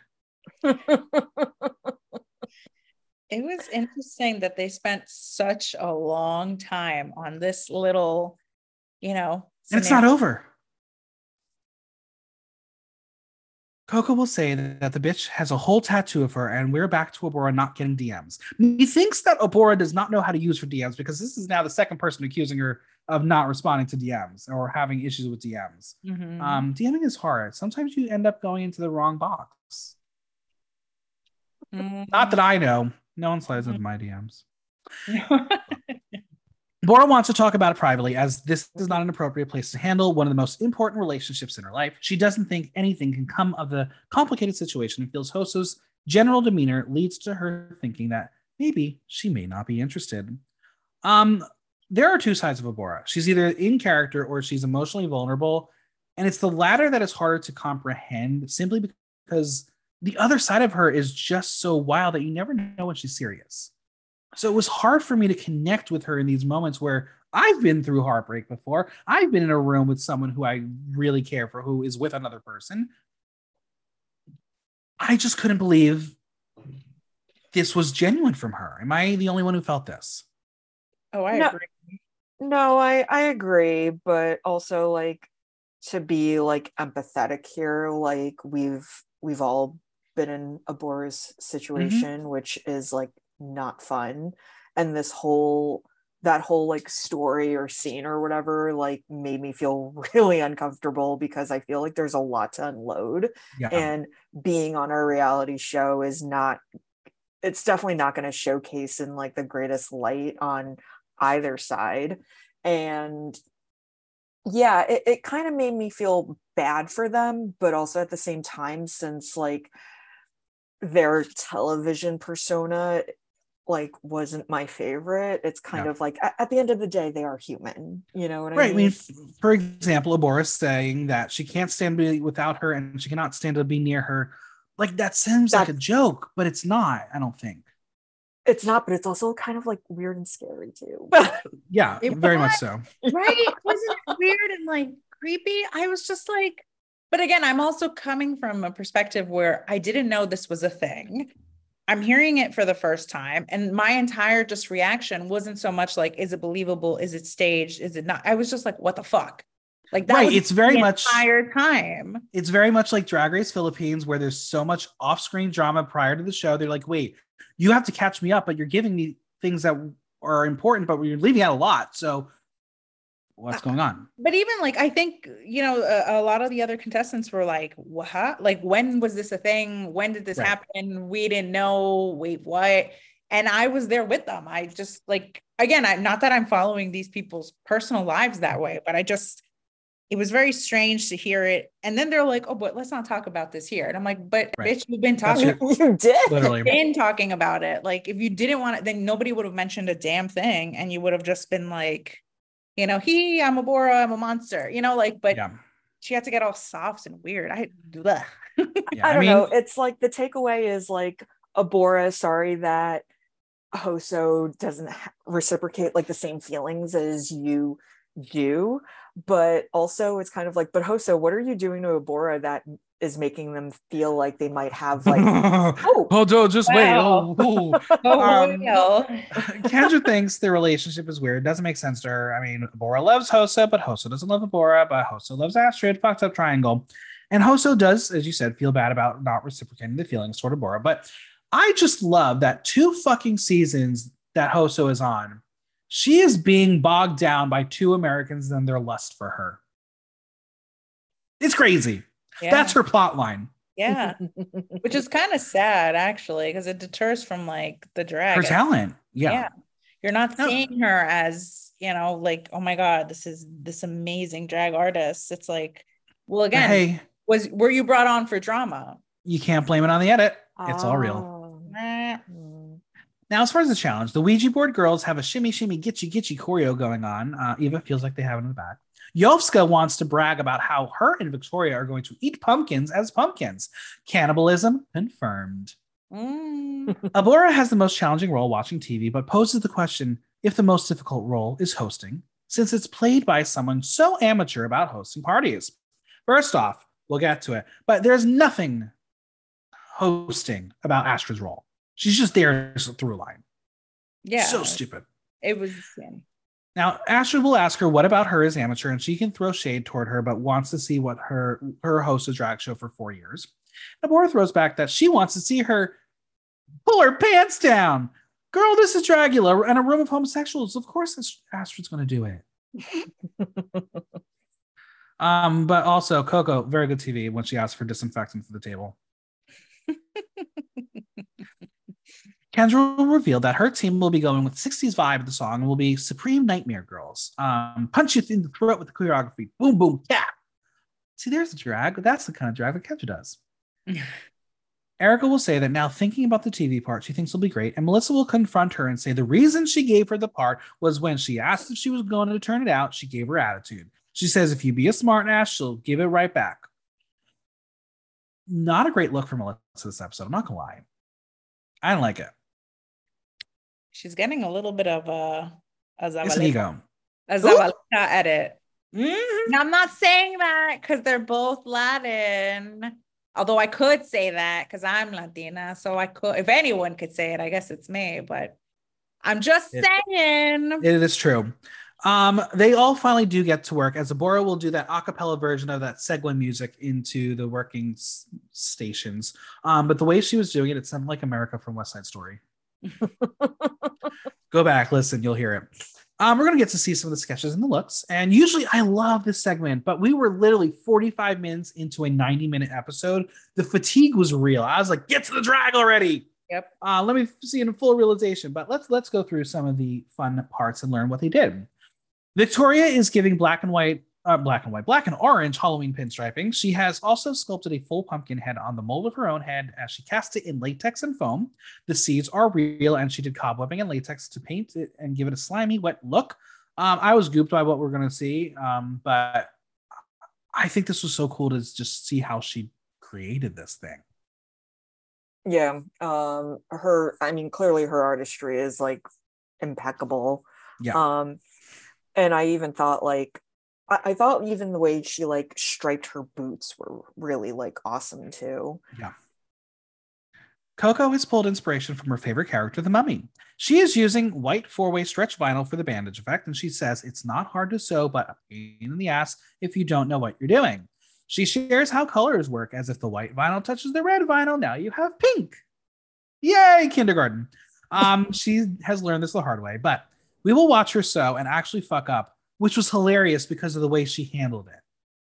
This is what I like to see from these shows. Give us moments where you're setting us up for this, but also show it being raw and real and authentic. She fucked up. It's real. I like that. Mm-hmm. Astrid is going vintage creature from the Black Lagoon sea monster. She's using foam armor pieces she has sculpted and airbrushed, adding rhinestones and striping and stippling. Her favorite part is the headpiece, and it is glamorous in fashion. She loves foam. She loves armor. She does it on everything. She should get like a sponsorship from foam. Oh, sure. Eva Foam's gonna go ahead and send her so much shit. She will share that she is so excited to be by herself in a team challenge as she reminds us why Sigourney controlled her. That was still such a weird conversation. I feel like it was such a cheap dig too. Yeah. But hey, we got to see Sigourney. Yeah, that was the only nice part about that. But so far in the episode, not a lot of love to the AFAB contestant. Say, no bueno. Now, with Abora, she says the most admirable thing her stepfather did was give her the Unexplained Mysteries books, which inspired her with the cryptids and creatures. She is incorporating a spooky silhouette of the dark mask and using reflective vinyls to ping pong balls for her eyes. A very cool demo, again, to put the vinyl on a curved surface. This is what I want to see from Dragula. Give us actual factual tutorials. Could you imagine? Oh, I would appreciate that so much. I mean, even seeing what Victoria did for like that hot second, I'm just like, wow, like I didn't know you could do that, and like, that's so cool to open up all these possibilities. Absolutely. Now, Abora says her costume is meta, as what you see is what you get, but you don't know now that you're going to get it till you do. So yes, she is absolutely nothing. We're going to see a little bit of choreo happen in the room. Coco thinks her team is going to do great. As Eva and Hosta, though, are working, it's time to pause real quick because Eva has something to say because she was told to probably do it in this moment. She will say that she is most surprised than she thought she was to see Abora there, as they had a few months ago, as Abora didn't know where she stood with Dragula. Eva will acknowledge that minds can change, but feels the energy is weird. She is not sure who the Abora she is competing with is and doesn't want her to be playing a game with her as she's in this environment. Hosa will say that she trusts her, that she will handle the relationship in the room, but Eva needs to know where her head is.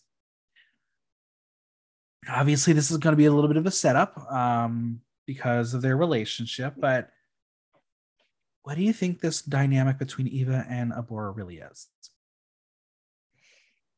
It seems to me like they're friends on, like, obviously outside of the show and on a personal level.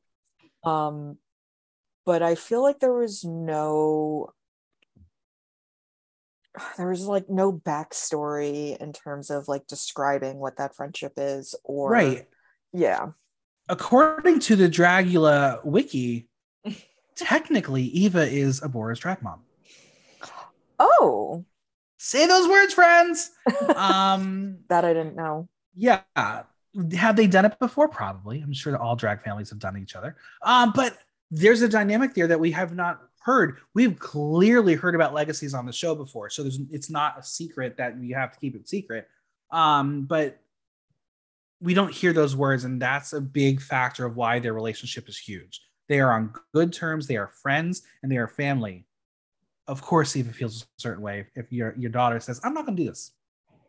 You almost wonder if she was saying that because she didn't want her to compete either, or she wanted to keep her in the dark. I don't know. Very weird. Mm-hmm. Now the monsters head out of the room because I don't know why. They're literally about to walk back into the fucking room. I guess it was rehearsal pause because today the floor show, y'all. Is Victoria nervous? Nope. But Kendra will remind her that she was in the bottom 2 last performance challenge. So like I said, we are just completely neglecting Resurrection. Wasn't that all performance challenges? Yeah. I don't know why anybody, like, I was like, did you not? I don't know. Like, did they not watch what we watched? I don't know. I know they filmed it individually, but like, come on, y'all watched it. Then you ended up watching it. Yeah. Like, no. The disrespect. Mm-hmm. Victoria's going to call out Kendra for not showing up to rehearsal as the room just screams out performance challenge a bunch of times because I guess that's the buzzword. Get $1 every time you say performance challenge. Yovska says that this time Victoria has a good teammate, and those we fight in words, the Mean Girls, because Coco was like, "What episode did you go home?" And clearly, Yovska had time to Google search the night before to realize the same one as her. And Kendra's like, "You didn't make it to performance challenge." Now, to be fair to Yovska, it's not her fault how the Boulay brothers set up their season. She didn't have a performance challenge by episode 3. That's not her fault. Mm-hmm. Now, Ash reminds the class that she fucks up on a performance challenge as she fucks up the words, which is me on every single episode of this podcast. I'm not words are hard. That's okay. Eva reminds the class, though, that she won both of her performance challenges, and her and Hosta will be great. But Abora's not jealous. She's with her perfect teammate. They're in sync. What a rude bitch. So rude. Now, Coco says when it comes to team challenges, it helps to not hate the person you're working with, to which Abora disagrees. She thinks it's going to be great chemistry. But Astra believes that Abora and Erica will crash and burn, as Abora is in her own world doing her own thing, and Erica will be clinging on for dear life. Now, remember way back in the early part of this episode where we're talking about alliance? Well, Melissa B. Fierce is back with the drama. She wants to have a stronger alliance and convinces Kendra to go fix her relationship with Victoria. Power in numbers. Do you think Melissa is a Survivor fan? She's got to be. She is playing it like Monet Exchange with this power of numbers, and I am living for it. It's smart. It is. Now, it is.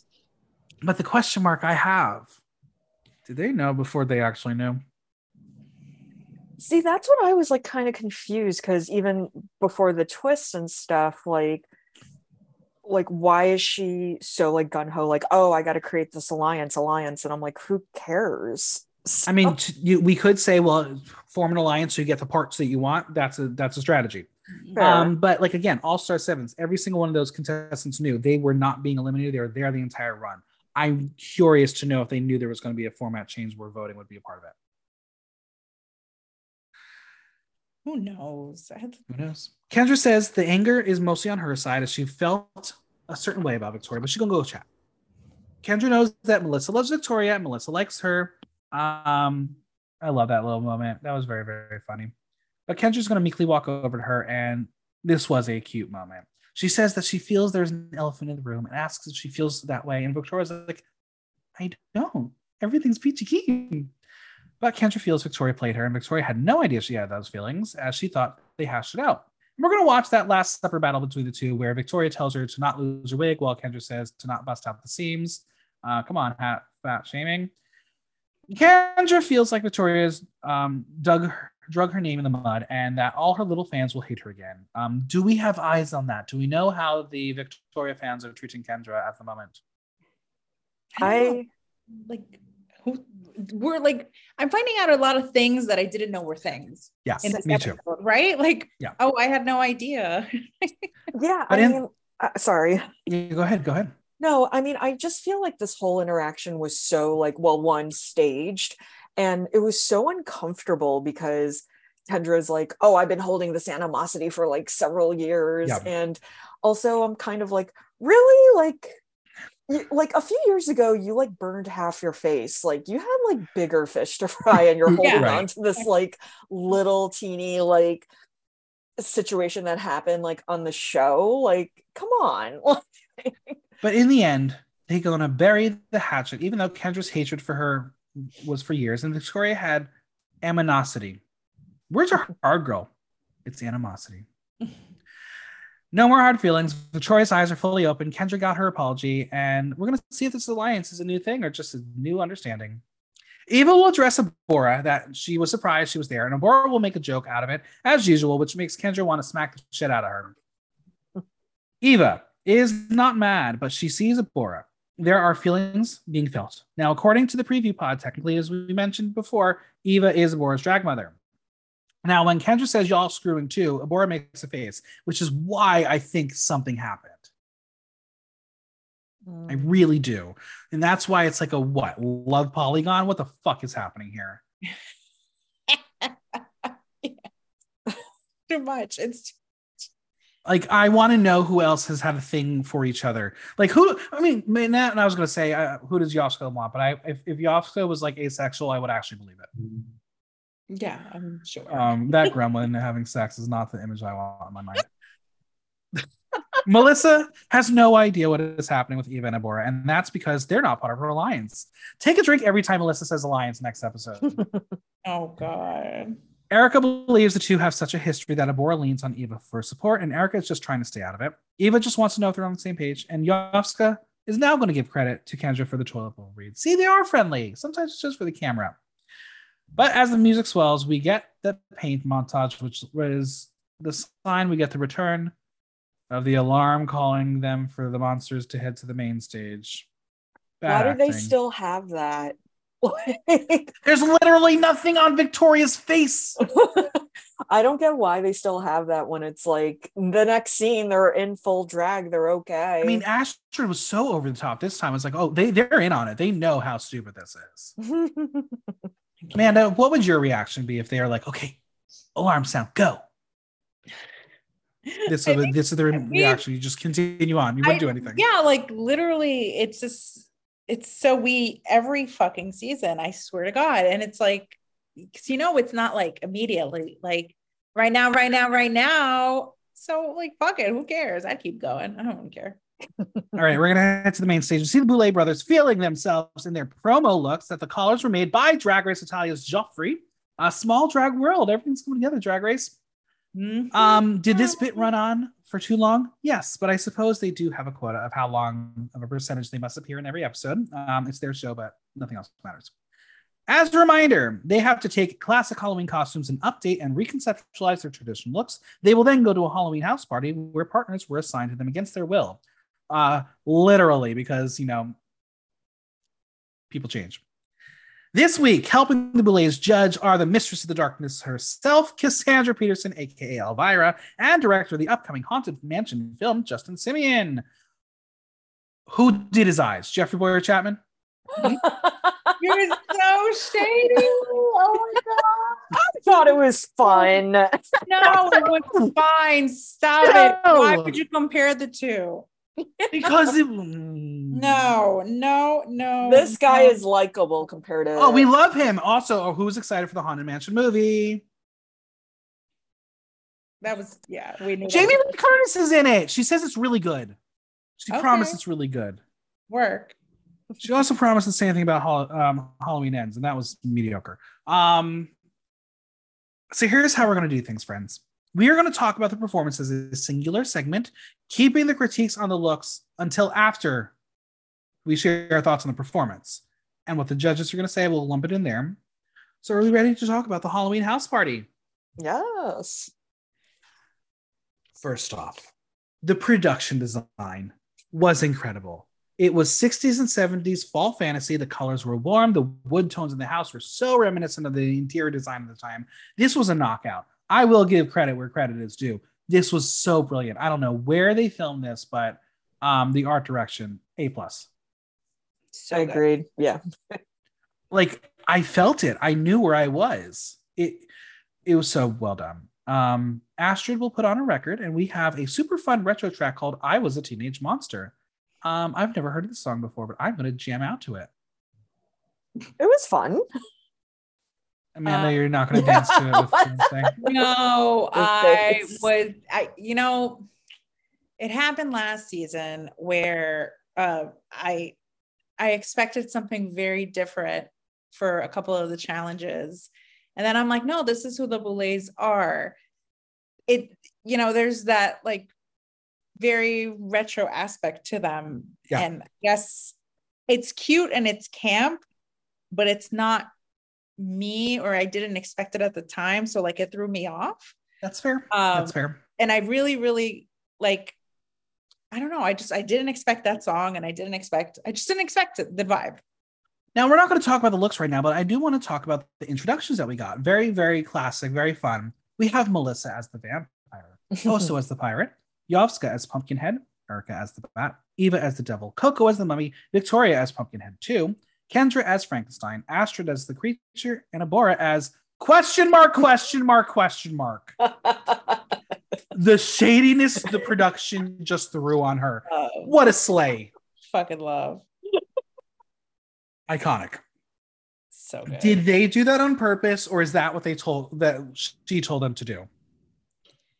Either way, it was really fucking good. So yeah, good. I thought it was hilarious.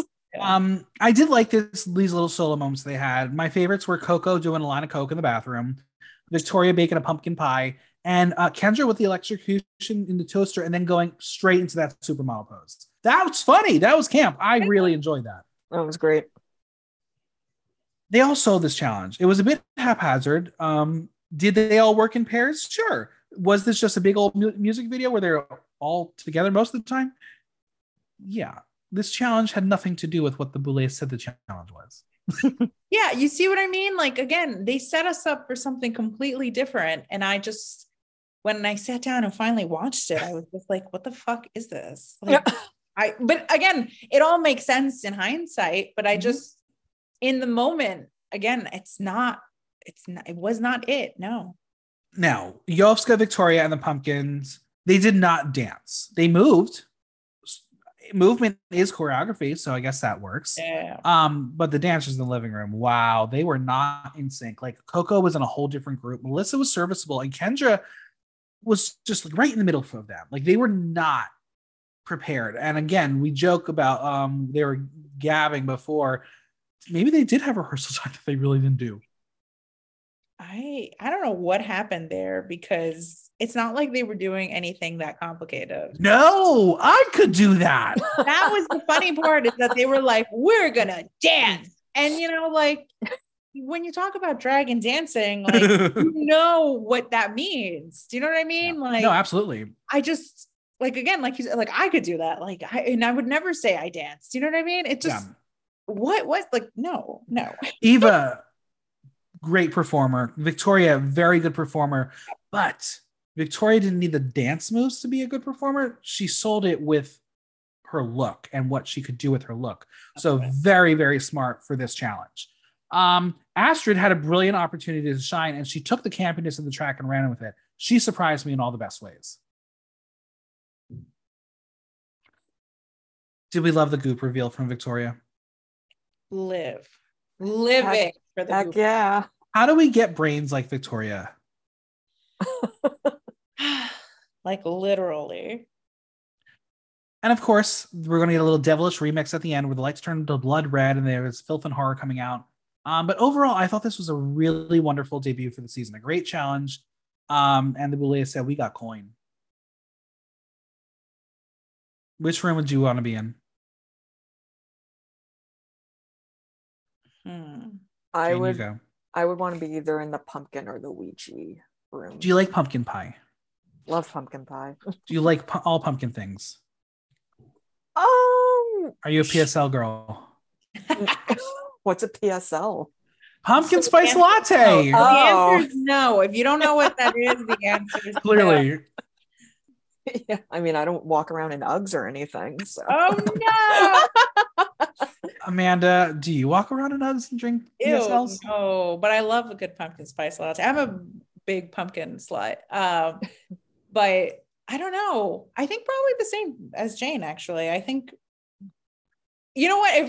If it meant hanging out with Eva, I'd be hanging out in the Ouija room. And if it meant hanging out with Victoria, I'd hang out, baking with her. Have you ever used a Ouija board?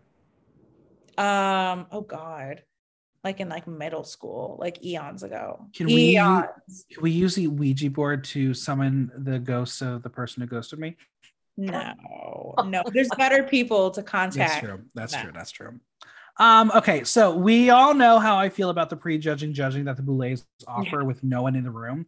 Yep. I still don't know if we can call this canon, because is it filmed before the monsters arrived? Is it done after the fact? Is it simply there to justify results? I don't know. All I know is that Drag Race does it after the fact when the critiques are given. So it's just a reminder and a rehash. So for this week, we will not include what is said between the Boulets together. We're only going to discuss what they said to the monsters' faces. If we have strong feelings that certain things should be discussed, we can throw it inside the critiques of the looks. How do we feel about that? Yeah, that's great. Yeah, sounds good. But you understand my concern about those little segments. It's weird.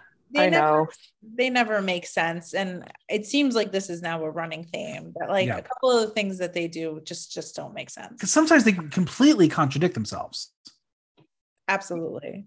Yeah, wasn't there like a couple of times like during their one-on-ones they'd be like, "Oh, I love it," and then like during this floor stage they would be like, "Oh, what the Yes. fuck? Why did you do?" Yeah. Yeah. All right. Fair. So, as always, they are not there to judge their drag. Drag is art. Art is subjective. But bitch, we about to judge it. What they will be judging them on is their drag as it relates to the competition and the challenges they put before them, aka if you fit our mold. Category is Halloween House Party. In honor of the floor show, we're going to play Treat or Trick. Ooh. And we're going to go in the order that they discuss them in the solo time. But Melissa Be Fierce, no designer was listed. Tell me she does not look like Sharon Needles. Please look at that and say it's Sharon Needles' face. No. This was a very simple look that all the dough was spent on the prosthetics on the face and nowhere else. She was wearing a bodysuit with a mermaid flare cap. I needed so much more here. This is her first challenge back. I see she's trying to fit the mold of what Dragula is, but it just didn't work for me. This was so underwhelming. Amanda, tell me about Melissa. Okay. I have these wings in black. So that already tells you that this was a little basic for the challenge.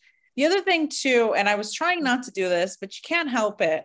Because we've seen this challenge before, I am going to compare to some of the things we did see. And we've seen better. And, you know, it's like, bitch, you saw the show too. Like, you should have been like, the volume should have been insanely high because you know what people have already brought. And now it's a Titan season, so you know what's expected of you. Right. Was it good? Yeah. Was it as good as it should have been? No. Jane, thoughts? I'm pretty much on par. Like, I did enjoy it, but for like a Titans, like, I mean, if you like compared this to like someone like Hoso, then it's like, oh God, like it's very like compared to like other like talent and stuff, it does feel a little like off the rack. So it could have been better. It's a trick for me. Trick. I don't know, because again, like I own a lot of shit that looks like this. So that would be reading myself. But you don't, but your face doesn't look like Sharon Needles. No, she doesn't look like it either. No, Sharon's new face? Needles? Yes, it does. No, it does not. I don't agree with Sharon that. Wishes. I don't think so. No. I'm for the show. I think it's a trick compared to like the people that she's surrounded. It's a soft treat for me. How about that? All right. The audience, 50% treat, 50% trick. Very mixed here. Next up, Kendra Onyx, look by Tony Neguez, hair by Hernan del Valle Facade. While she had decent performance moments, again, this was a piss poor interpretation. The mug was the best part. It's like she forgot that she had to wear clothes and said, oh, I have shiny fabric and it's leather and I'll wear that. I'll make a suit and not any flair to it. It's basic. And I'm sorry, Kendra is not in the top tier of Titans for me. This didn't work. Jane? I like really wanted to like this. Like I thought the makeup and the like flat top, like almost like Grace Jones, like kind of vibe, like I thought was really cool, but like just the ensemble, was just so basic. I'm like, you couldn't like cut it up or like add a little rhinestone or something, like, or fake blood or some like shrivel of like, oh, this was like electrocuted or whatever. But I really wanted to like this because I thought it was cool, but it was very basic. Amanda, you have thoughts? I'm with Jane here. I really wanted to like it because I was like, yes, Black Frankenstein's monster, like, get it. Like, I'm so into that. But we saw this so well done with Priscilla Chambers. There's no way, like, again, one more time, you saw what was presented. You picked something that was already done. And now I'm going to compare it. And you failed in comparison. Like, why would you do that to yourself? It's a trick. Oh, I'm so sad to say it is a trick. I'm so sad. I'm sorry.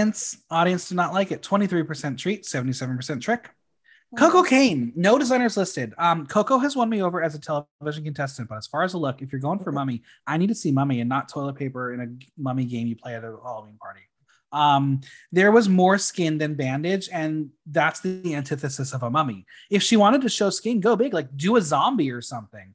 This was a waste of a look, and she deserved the low placement here. Amanda, are you going to tell me I'm wrong?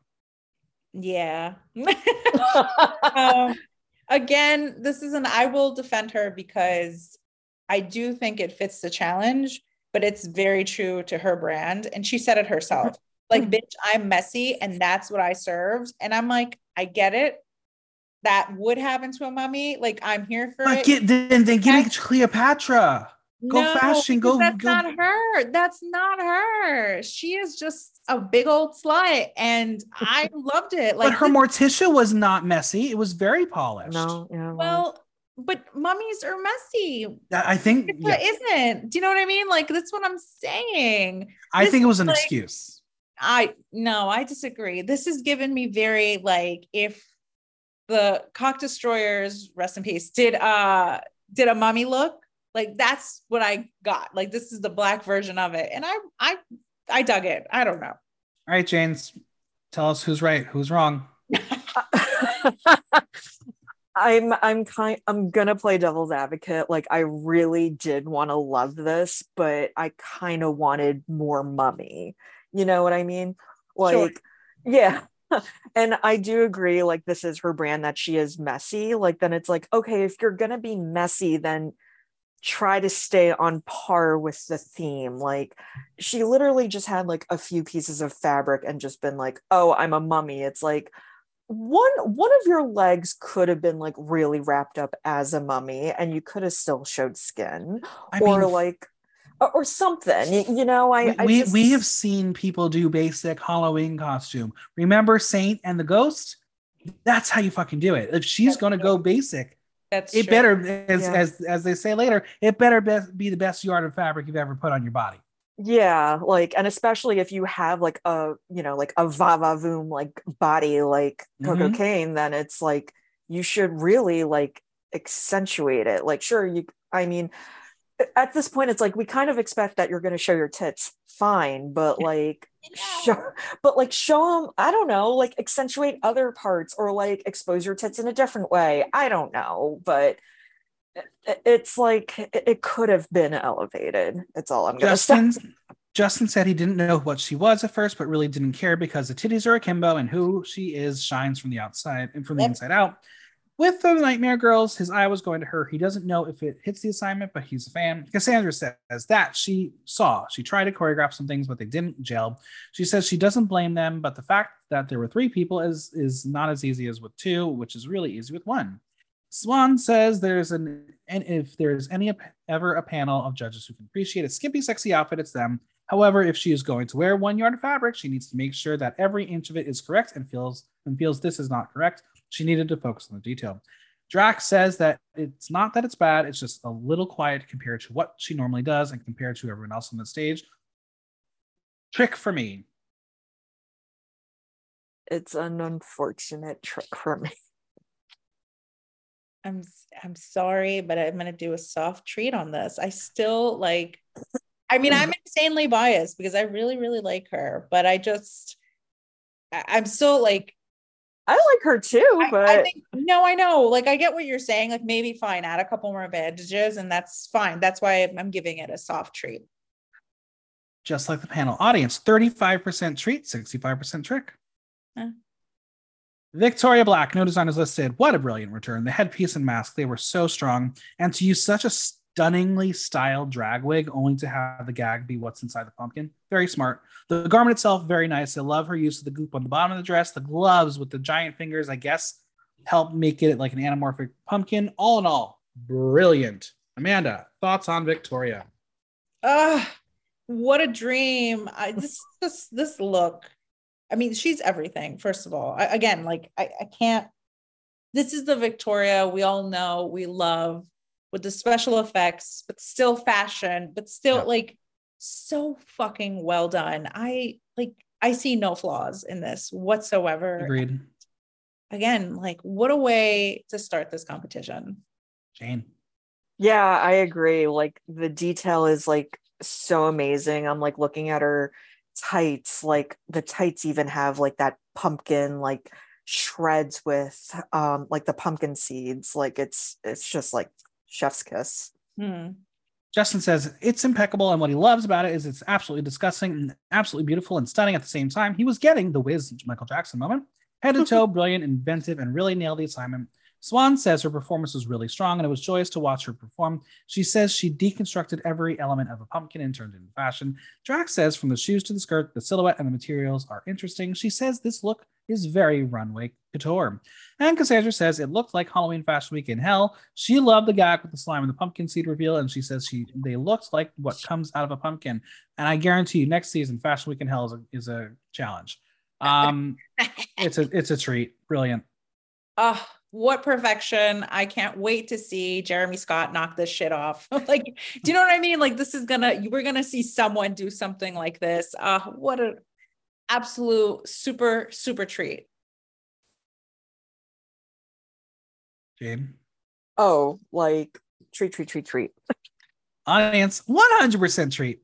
Yes. Woohoo! Yes, Yovska. audience. Neck Corset and Corset by Jamie Lee Burton. This is typically Yovska doing her thing, but fulfilling the brief this time. The plushy parts of the look are very camp.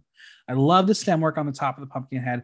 I think it would have been really cool to have her name spelled out, but that's me being very nitpicky. The garment she paired it with very simple, but when it leads you to the hands and the feet, you're back to the realm of horror. I think Yovska has learned how to play the game of Dragula, so watch out. Amanda? This is phenomenal. I was very surprised by this look. Mhm. Not that I don't expect great things from Yovska, but I guess I didn't expect it to be this like pinpoint perfect for the challenge. Like, it was definitely thoughtful and very detail oriented, which is a nice change. Yes. Right. And so again, like, what a fun but yet creepy, kooky take on this. So good. Jade? I agree. I mean, I feel also like with Yovska's drag, it's so like Maximus, like it's like more is more, but I feel like with this look, they've definitely like toned down a bit, but it's still like Yovska brand. I think this look is so fun. It's a treat for me. Treat. Audience, 88% treat, 12% trick. Also, Teratoma, look by Hoso. I see the pirate because of the ship. I see pirate because of the sails and the netting and the barnacles. It's a breathtaking visual, but I don't think Hoso has understood that for this game, sometimes too much can hurt a look in a competition. She's not giving you literal, and later down the line with these superstars, when they're bringing it, it could hurt her. I wish she had a hook. That would have been super stupid in camp, but overall, it's wonderful. She's amazing. Jane. All right.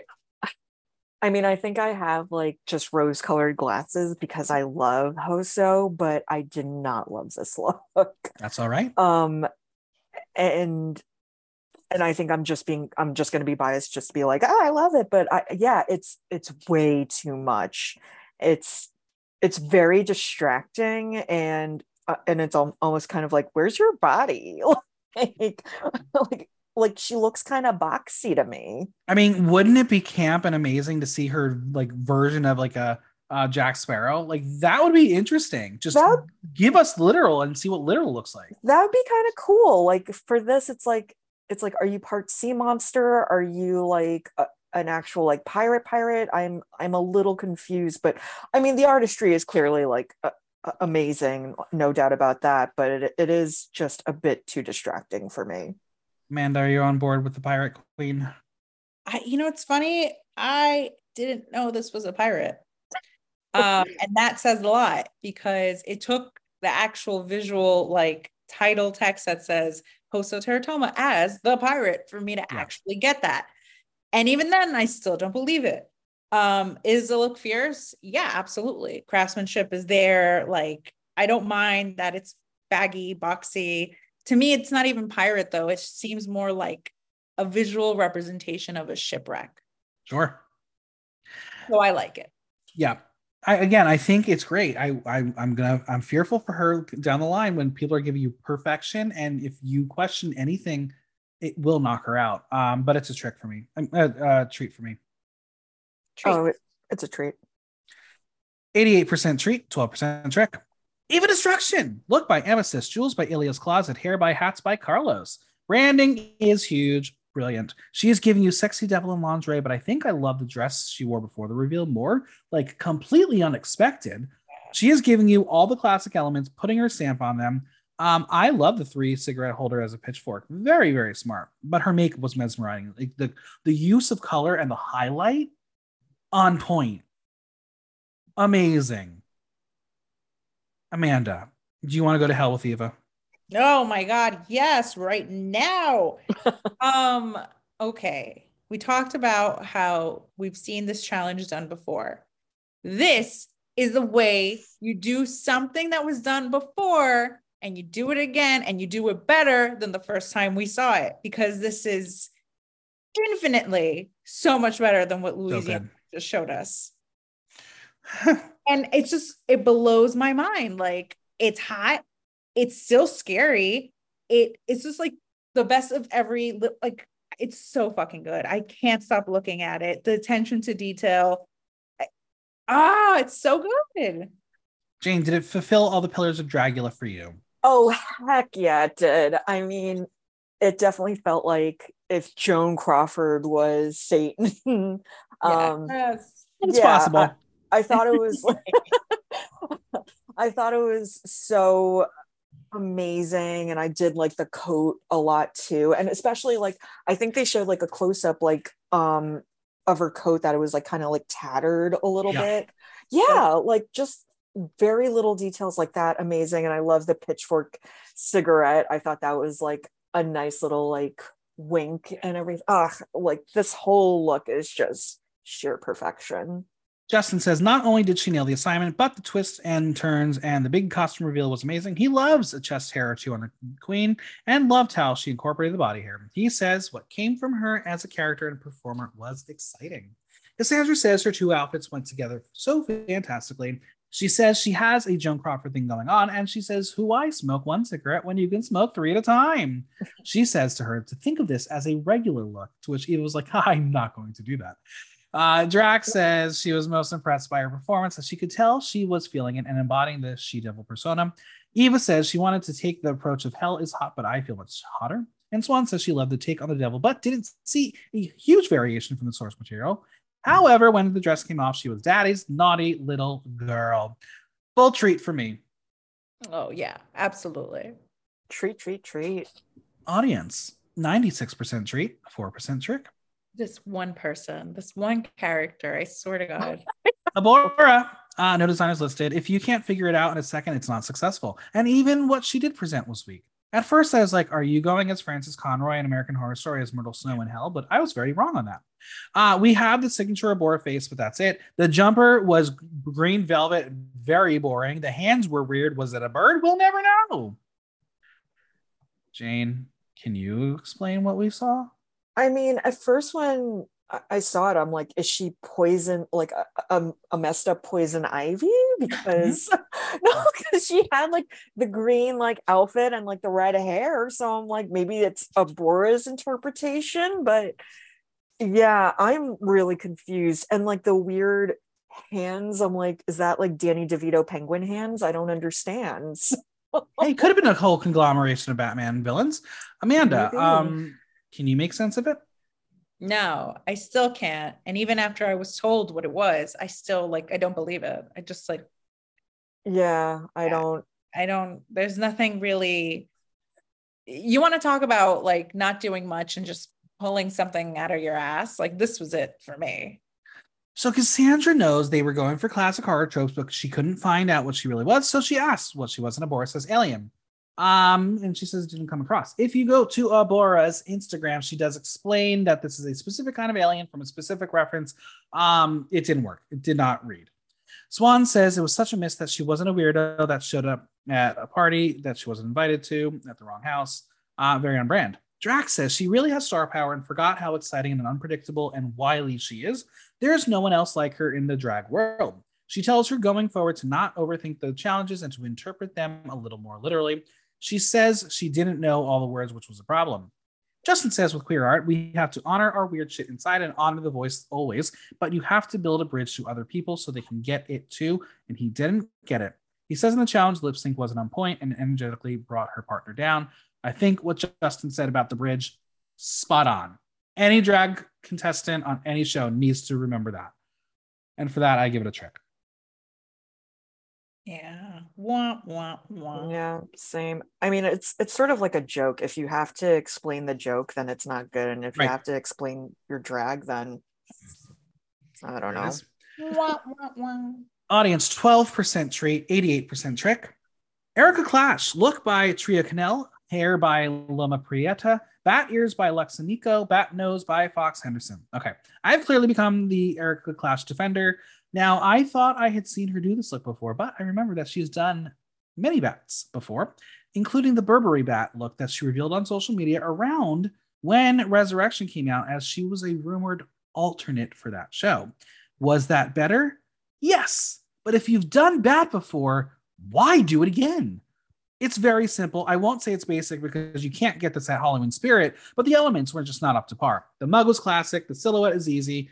The bat wings bring it into like this vintage disco era, despite the color story. I just need her to push it further and faster, or she's going to be in trouble because the other girls are not going to see you as a monster. And if they don't see you as a monster, you're fucked. Jane. I really like this look a lot. Right. I thought it was like very adorable, and I thought her mug and wig was like really awesome. Yes, it did look basic, but you could automatically tell she was a bat. And Sure. yeah. And I don't know. I liked it, and also it's on par with Erica's aesthetic. So I have to give her credit where credit is due. Amanda, did you like Batgirl?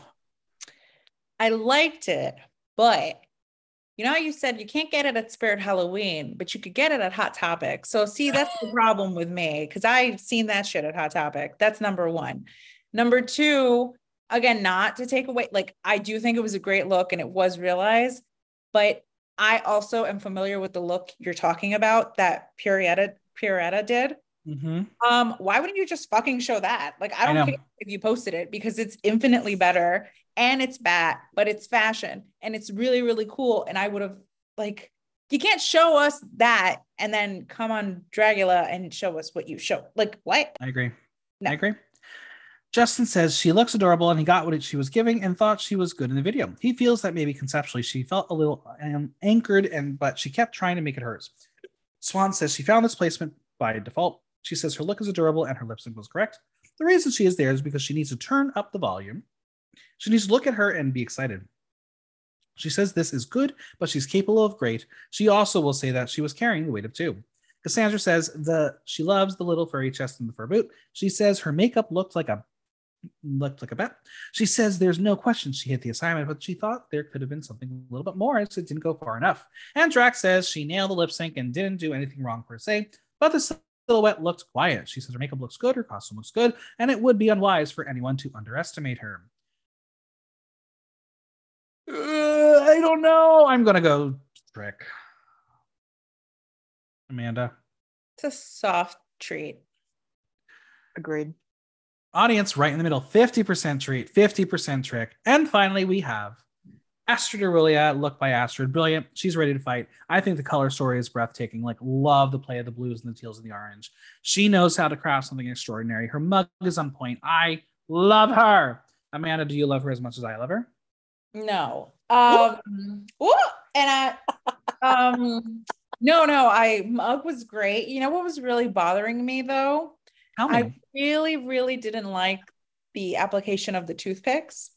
Okay. That sort of took it away from the fantasy for me, because I guess in my eyes, if I wanted to do that, I would have actually gotten, they have beautiful like pleated fabrics, like actually make it a little bit more fashion. Mhm. This is a little too cosplay, going to Comic-Con, did it myself at home vibes.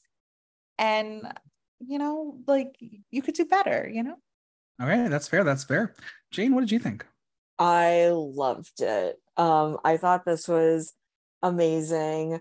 I I kind of like that she used toothpicks and I think like tied rice papers. Yeah, I thought that was really clever. Listen, I'm not saying the technique was bad. I'm just saying that she could have gotten that same look in a better, more elevated way.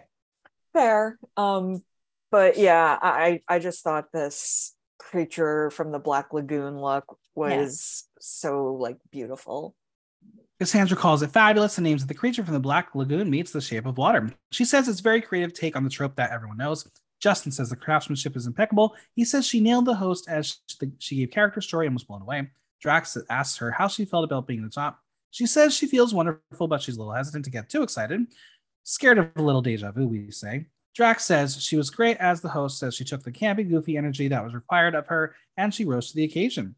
And Swan says the role of the host could have been the death sentence to the wrong performer, but she took it, and she should be very proud. Agreed, it's a treat for me. It is definitely a treat for me.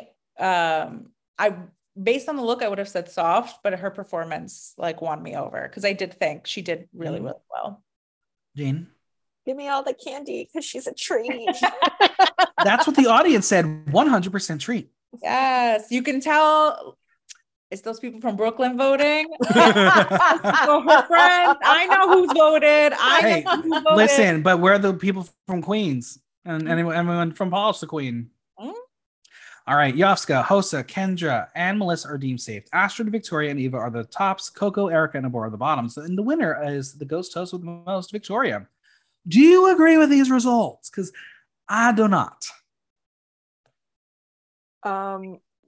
I would have put Kendra in the bottom, and I would have put Erica as safe. I just don't understand what we were doing here. I think this was all for a plot line. I could kind of see that. I thought you meant you didn't agree with the top. No. That was all correct. That's what I thought too. I was like, wait a second. I was like, excuse me. Yeah, the bottom, I would have agreed with that.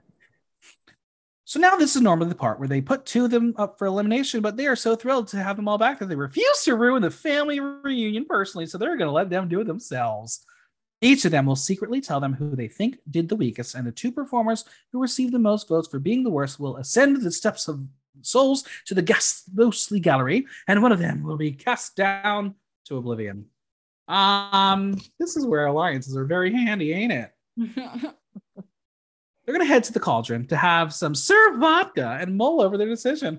Also, the fact that serve vodka's faces are the queens from Drag Race, the irony is not lost. I am telling you, there is someone like To be fair, it's Manila and her partner are the creators of Serve Vodka. They are very close to the Boulets when in the LA scene. I get it, but it's just so funny. I get it, but I'm telling you, one of these days we're gonna fucking see a crossover and I'm gonna die. Like it's gonna happen. I've said it before. Do a season where you bring the contestants who are actually monsters, not Jay Jolie, to Dragula. Give me Charity Case. Give me Onyx. These are the people who need that platform. I'm here for it. I put Jeffrey on it as well. Joffrey, like he clearly is friends with them, but I can't. Needs work. All right, it's time to play Survivor. Victoria feels this is daunting and doesn't want to send anyone home, but Astrid will say that where they are in the competition, she thinks it is in their best interest to go with votes for people who were in the bottom. Brilliant, easy strategy. Victoria does say that Abora was the worst of the evening, as she knows that she was the only one that no one knew who she was. Eva, though, can't say who she's going to vote for, as she doesn't know who is thinking what, and Melissa will straight up say that she knows she has love for Abora, but they have to go with what the judges said on the runway. Eva says she doesn't want it to get twisted if they see each other, but she will write her name down. She doesn't care. But Hoso says they can say all they want and play it fair, but if they wanted to do something different in the back, nothing is stopping them, just their integrity. And I said, that is the game that no one wanted to play. Of course you can say something and be dirty. Do you think Hoso was the only one thinking it, or do you think the others were thinking it but didn't want to say it? They were all thinking it. Yeah. Like, duh. Yeah, like come on now. And I think this is where this twist is a little interesting. Like, I think if the Boulay said it has to be only people in the bottom, then it's all gonna be fair and you'll still have drama. But the fact that they leapt that loophole and basically could say, hey, Astrid, you're in the top, get out of here. Exactly. Oh my God. The fans would flip the fuck out, but it'll be good TV. Yum, yum, yum, yum, yum. Now, Eva will say she will be pissed if anyone puts anyone's name down who was not in the bottom. We're going to get to that, put a pin on that idea in a second. But Coco's going to plead her case and say she shouldn't be voted for because Messy is who she is. And we already discussed it. Me and Amanda don't agree, but it's fine. It's fine. But Victoria says they want an elevated Titan, to which Coco says she could have been elevated, but she wanted to be a messy mummy at a house party. We'll go with it. Fine. Erica doesn't believe she should be sent to hell because her lip sync was sickening. She was camp, and she says it comes down to Coco and Abora, as Abora was the least prepared. She will very meekly say that she could have listened to the song a couple more times, Abora, but you can tell that she was spiraling. She was going to just, if there was ever going to be a quit, Abora was going to do it here. It was very Alaska in the bottom of of All Stars. Like it was kind of like we were getting there. Now, Astrid is going to be very sweet here and tell Abora that she doesn't want her to catastrophize the situation. And Abora just zones out, and she's going to decide to tell Coco and Erica that their looks lacked imagination and they did the bare minimum, which is not fair. Not fair to say to them. And then Coco is like, wait, what about this challenge screamed complicated? And Kendra thinks her excuse was dripping of self-pity. Eva is disappointed in Abora's behavior and doesn't recognize this person. Abora will say that she has such good work coming, and Kendra's like, you're getting my vote because I don't know who you are. That's a fair reason, right? Cut to Yovska in confessional saying she can't believe no one knows what she is. She's clearly a feather duster. So good. I died. Don't get rid of Yovska yet. Like, even if she fails, she's the best in confessionals right now. Oh my God. Abora's going to tell them to vote with their heart, but without her in the competition, it will have a lot less steam. And Melissa's going to call her out for being shady. Kendra's going to call her narcissistic. And whether you like it or not, this alliance is in full force. They're like, we have this moment. We want to save Coco. Even if she's digging her own grave, we're going to make sure she is highlighted here. Was this a good strategy? Yeah, of course. Power in numbers, baby. Exactly. Hossa will chime in that many people are making it clear that Abora will get votes, as people are making it clear that they don't like her. And Astrid will try to come to Abora's defense. And then the alliance of three is freaking out for anybody defending Abora. And that's when it started to get a little messy and gross, because it's like, just let her speak her mind. But they'll believe that it's the love triangle trying to save Abora. And I was like, but Astrid doesn't like Abora. Why is she defending her and saving her? Oh, because she's a nice person. She's defending someone having a real hard time. That's admirable, right? Yeah, is that monster enough? No. Not on this show. Melissa says y'all sign up for a competition and not to be Barney and Friends. And that is my new tagline. Don't be Barney and Friends. That's right. It's the equivalent of this is not RuPaul's Best Friends race. That's right. It really was. That's right. Now, Kendra will say that Erica sat there and pleaded her case without putting anyone down. Coco did the same. Hoso is a fangirl of Abora and wants to see what she has to offer. Doesn't want to see her go home. And here we're going to introduce my next production complaint. So on shows like Survivor and Drag Race, where there is a voting element, the contestants are what we call put on ice, so they no longer can discuss as the voting begins. Here it's just free range conversation, so they can vote willy-nilly and say whatever they want before people go up to vote. Am I just being nitpicky here? Should they have been quiet before they went to vote? Yeah, it's not so serious. Well, because there are people whose vote changes based on conversations they have. It's okay. Like, we're going to watch Yovska tell Erica that she doesn't feel she should be lumped into the bottom, but Erica knows that people are going to be shady. Melissa is going to go to vote with the quill and puts it in the bowl. Kendra's voting for Abora as she believes she's had the least amount of growth. Interesting excuse. Yovska votes. We see Erica vote. Victoria puts her vote in. Astrid, we see, is going to vote for Coco. Eva votes for Erica for her onesie having a onesie with bat wings. And we're going to put a pause on the voting part because Hoso and Abora are on the couch. Clearly, the pressure is mounting because the shock of all shocks is about to happen. Abora knows she made an enemy out of everyone. Hoso will grovel to her and tell her that she won't vote her off, as that will put a target on her back too, though. Abora says it's not fair, but Hoso will admit that she knows it's not fair. But I won't admit it on camera. While there's a camera on you.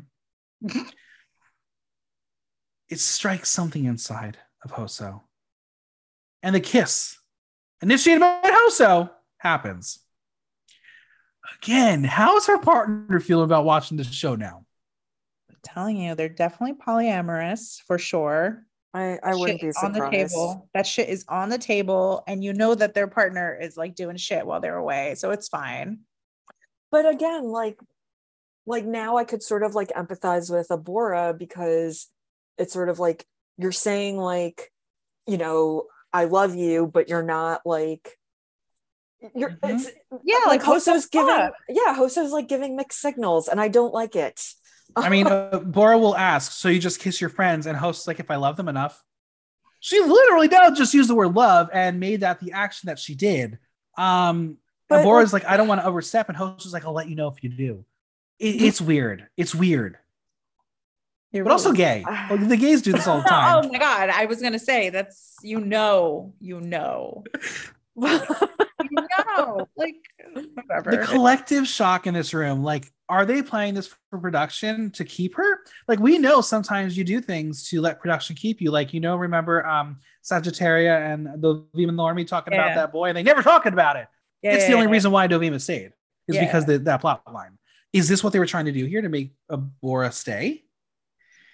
I don't know. I think maybe this was just a full circle story arc for Abora that, she has a heart. You know what I mean? It's like a redeeming moment. She's not a piece of shit. She has a heart. She's a human, Yeah. And do you know what the difference between love and friendship is, though?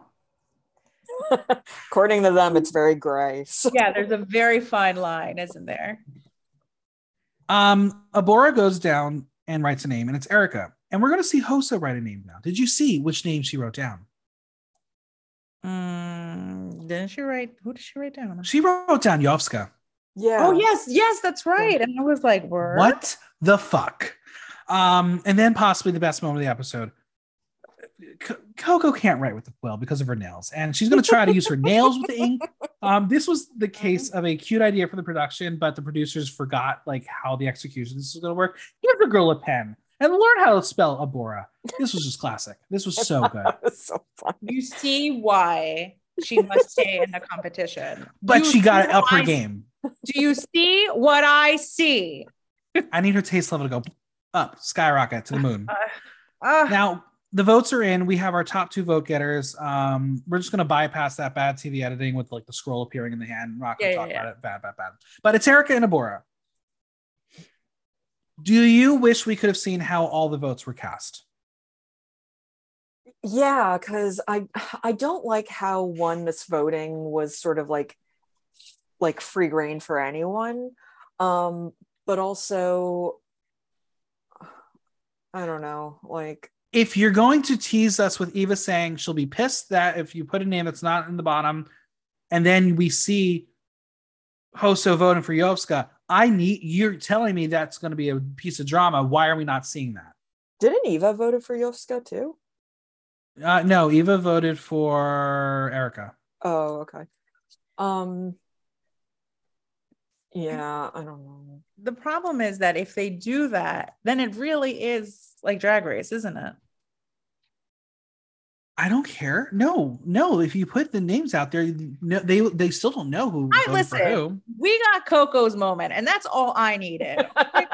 Amanda's like, I don't care. Well, they did say it was close. I want to know where that closeness came from. I want to know how this works. But they're going to ascend the staircase of souls to the ghostly gallery. What's going on? Well, one of them is going to be dropped into the pit of oblivion, and it's a trapdoor, motherfuckers. I loved it. Come on. Yes. But they had to know. And this is why I think they knew, is because they both put their hands across their chest, because that's what you're supposed to do for a trapdoor sometimes, or like a slide, for safety reasons. I think they knew. But Abora's out. Erica's been spared. The Battle of the Titans continues. I have a theory here. Based on what the Boulets said, if they were going to eliminate someone, I think they would have eliminated Coco. Because they love Abora and what she brings. They didn't think Erica should have been there. I think they would have eliminated Coco. But the votes weren't there for that to happen. Am I just being crazy? Amanda thinks I'm crazy. I don't know. That is some conspiracy theory. I love it. But here's the other thing, friends. This is Dragula. There's always a death scene. We did not see Abora die. I think she's coming back. I know we had the Fright Feet twist. Yeah, I thought they're not letting their superstar fan favorite go home. And they're already dead. So they can't. Yeah, that's right. I don't think we will get death scenes this season. But that's the pinnacle of the show. We always see them in one last montage of no, I know, but I thought they really made up. They say like that's why they're doing. I don't know. We'll see. I mean, my takeaway is that they're already dead and they're being resurrected. Correct. So you can't. No, that was the other show. No. But or they were given a second chance, so you can't re-kill them. Okay, that's fair. Fine, then I want to see them in hell and talk to Satan. Do you think the Boulets had a moment where they were like, fuck, we shouldn't have named that last special Resurrection, because that would have been the perfect name for this all-star season? Not Titans, but Resurrection. Sorry, that came into my head while we were talking. No, I think you're right. You know, they had to fuck, why did we do that? Why? Because they really didn't think, they were like, no, it's never going to happen. And then they got that Shutter money and they're like, oh yes, it could happen. All right, I got some burning questions to finish this podcast up. What is Abora's legacy? We're going to do the nice person first. Jane, what do you think? I think Abora's legacy is that she will still be the kooky monster, but a bit unhinged on many levels. Amanda? All I got from this episode was how much they love Hoso. Yep. And I'm like, work, me too. And so I guess I got some relatability to her, and I guess that's a win for me. I don't know. That's a nice twist. That's a positive. You know what I mean? That was okay, all right. Again, but other than that, we didn't really see much of her and her she didn't fulfill the challenge. She didn't all we saw was her I love Ozo so much, but he doesn't love me back. Yeah. That okay. Yeah, it's true. We got a lot out of this episode. A lot of things happened. Who's going to be eliminated next? We're going to start with Amanda. Go. I think it's Erica. I think she's next to go. It's possible. I feel bad saying this because I do think there is a special place for what she does, and I don't want to discount what she does at all. But I don't think she was ready for this, or you know what? It's not even that. She's just not on the same level as the people that I know without a doubt are going to be finalists. Do you know what I mean? I think with how this twist is set up, even if she's not in the bottom, they're all going to vote for her. They don't respect her. They don't like her. Correct. The contestants do not want her there. Yeah. And the Boulets are going to only be able to save her as many times as they can. And I think that's why Erica is probably going to get the cut very, very, very soon. Jane, where are you falling? Oh, that makes me so sad. I do not disagree with you. It's the game they set up. It's their fault. So I mean, wouldn't it be really effed up if it was Astrid again? Oh, I would. But she didn't win this week, so it's not deja vu. It's close to it. It would be so funny though. I would be like, oof. It would be so good. I mean, based on what we saw, we all know that I'm not feeling the fantasy of Kendra Onyx. So if she goes, she goes. But she has that alliance, so that's what I'm saying. I think that's why Erica is going to be a sacrificial lamb. I can see Yovska being a sacrificial lamb as well, because again, the name's been thrown out there. So They don't respect this her either. twist may backfire a little bit, but hey, we're getting the drama. And Well, after, you know- yeah, go ahead. Well, that's what happened with All Stars 1. So, they learned, and Yeah. I'm sure the next go around we'll see something even better. But I think if it's between like Yoska and Erica, I think Erica is probably. Oh, absolutely. Yeah. Oh, yeah. All right. After one episode, the winner of the season is Jane. I mean, you know who my top 3 is, but like I would I would like it to be Eva, but I would not be upset if it was like Hoso or Victoria. Okay. Amanda. Okay. How I don't know, because this season has really created a conflict here for me, because I love Eva so much, but I also love Victoria so much, and I've been looking up to her for years. I look up to Eva as well, but in a different way.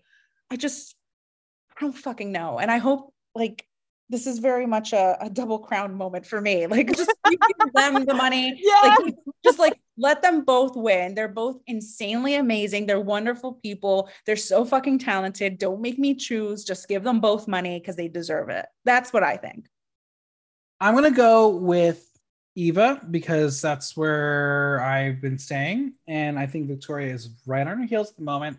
It's going to come down to the next couple challenges. And I think we're going to see some big front runners really take the ground. But I think we are definitely in a place based on what we've seen in a single episode. There are definitely people who are completely out of it. No chance of hell winning. Oh, yeah, for sure. All right. Well, where can we find you both on social media? Any projects to plug in? Of course, Venmo. Give them money. Jane? You could follow me or not follow me on Instagram at Pick Up Your Mess. Amanda?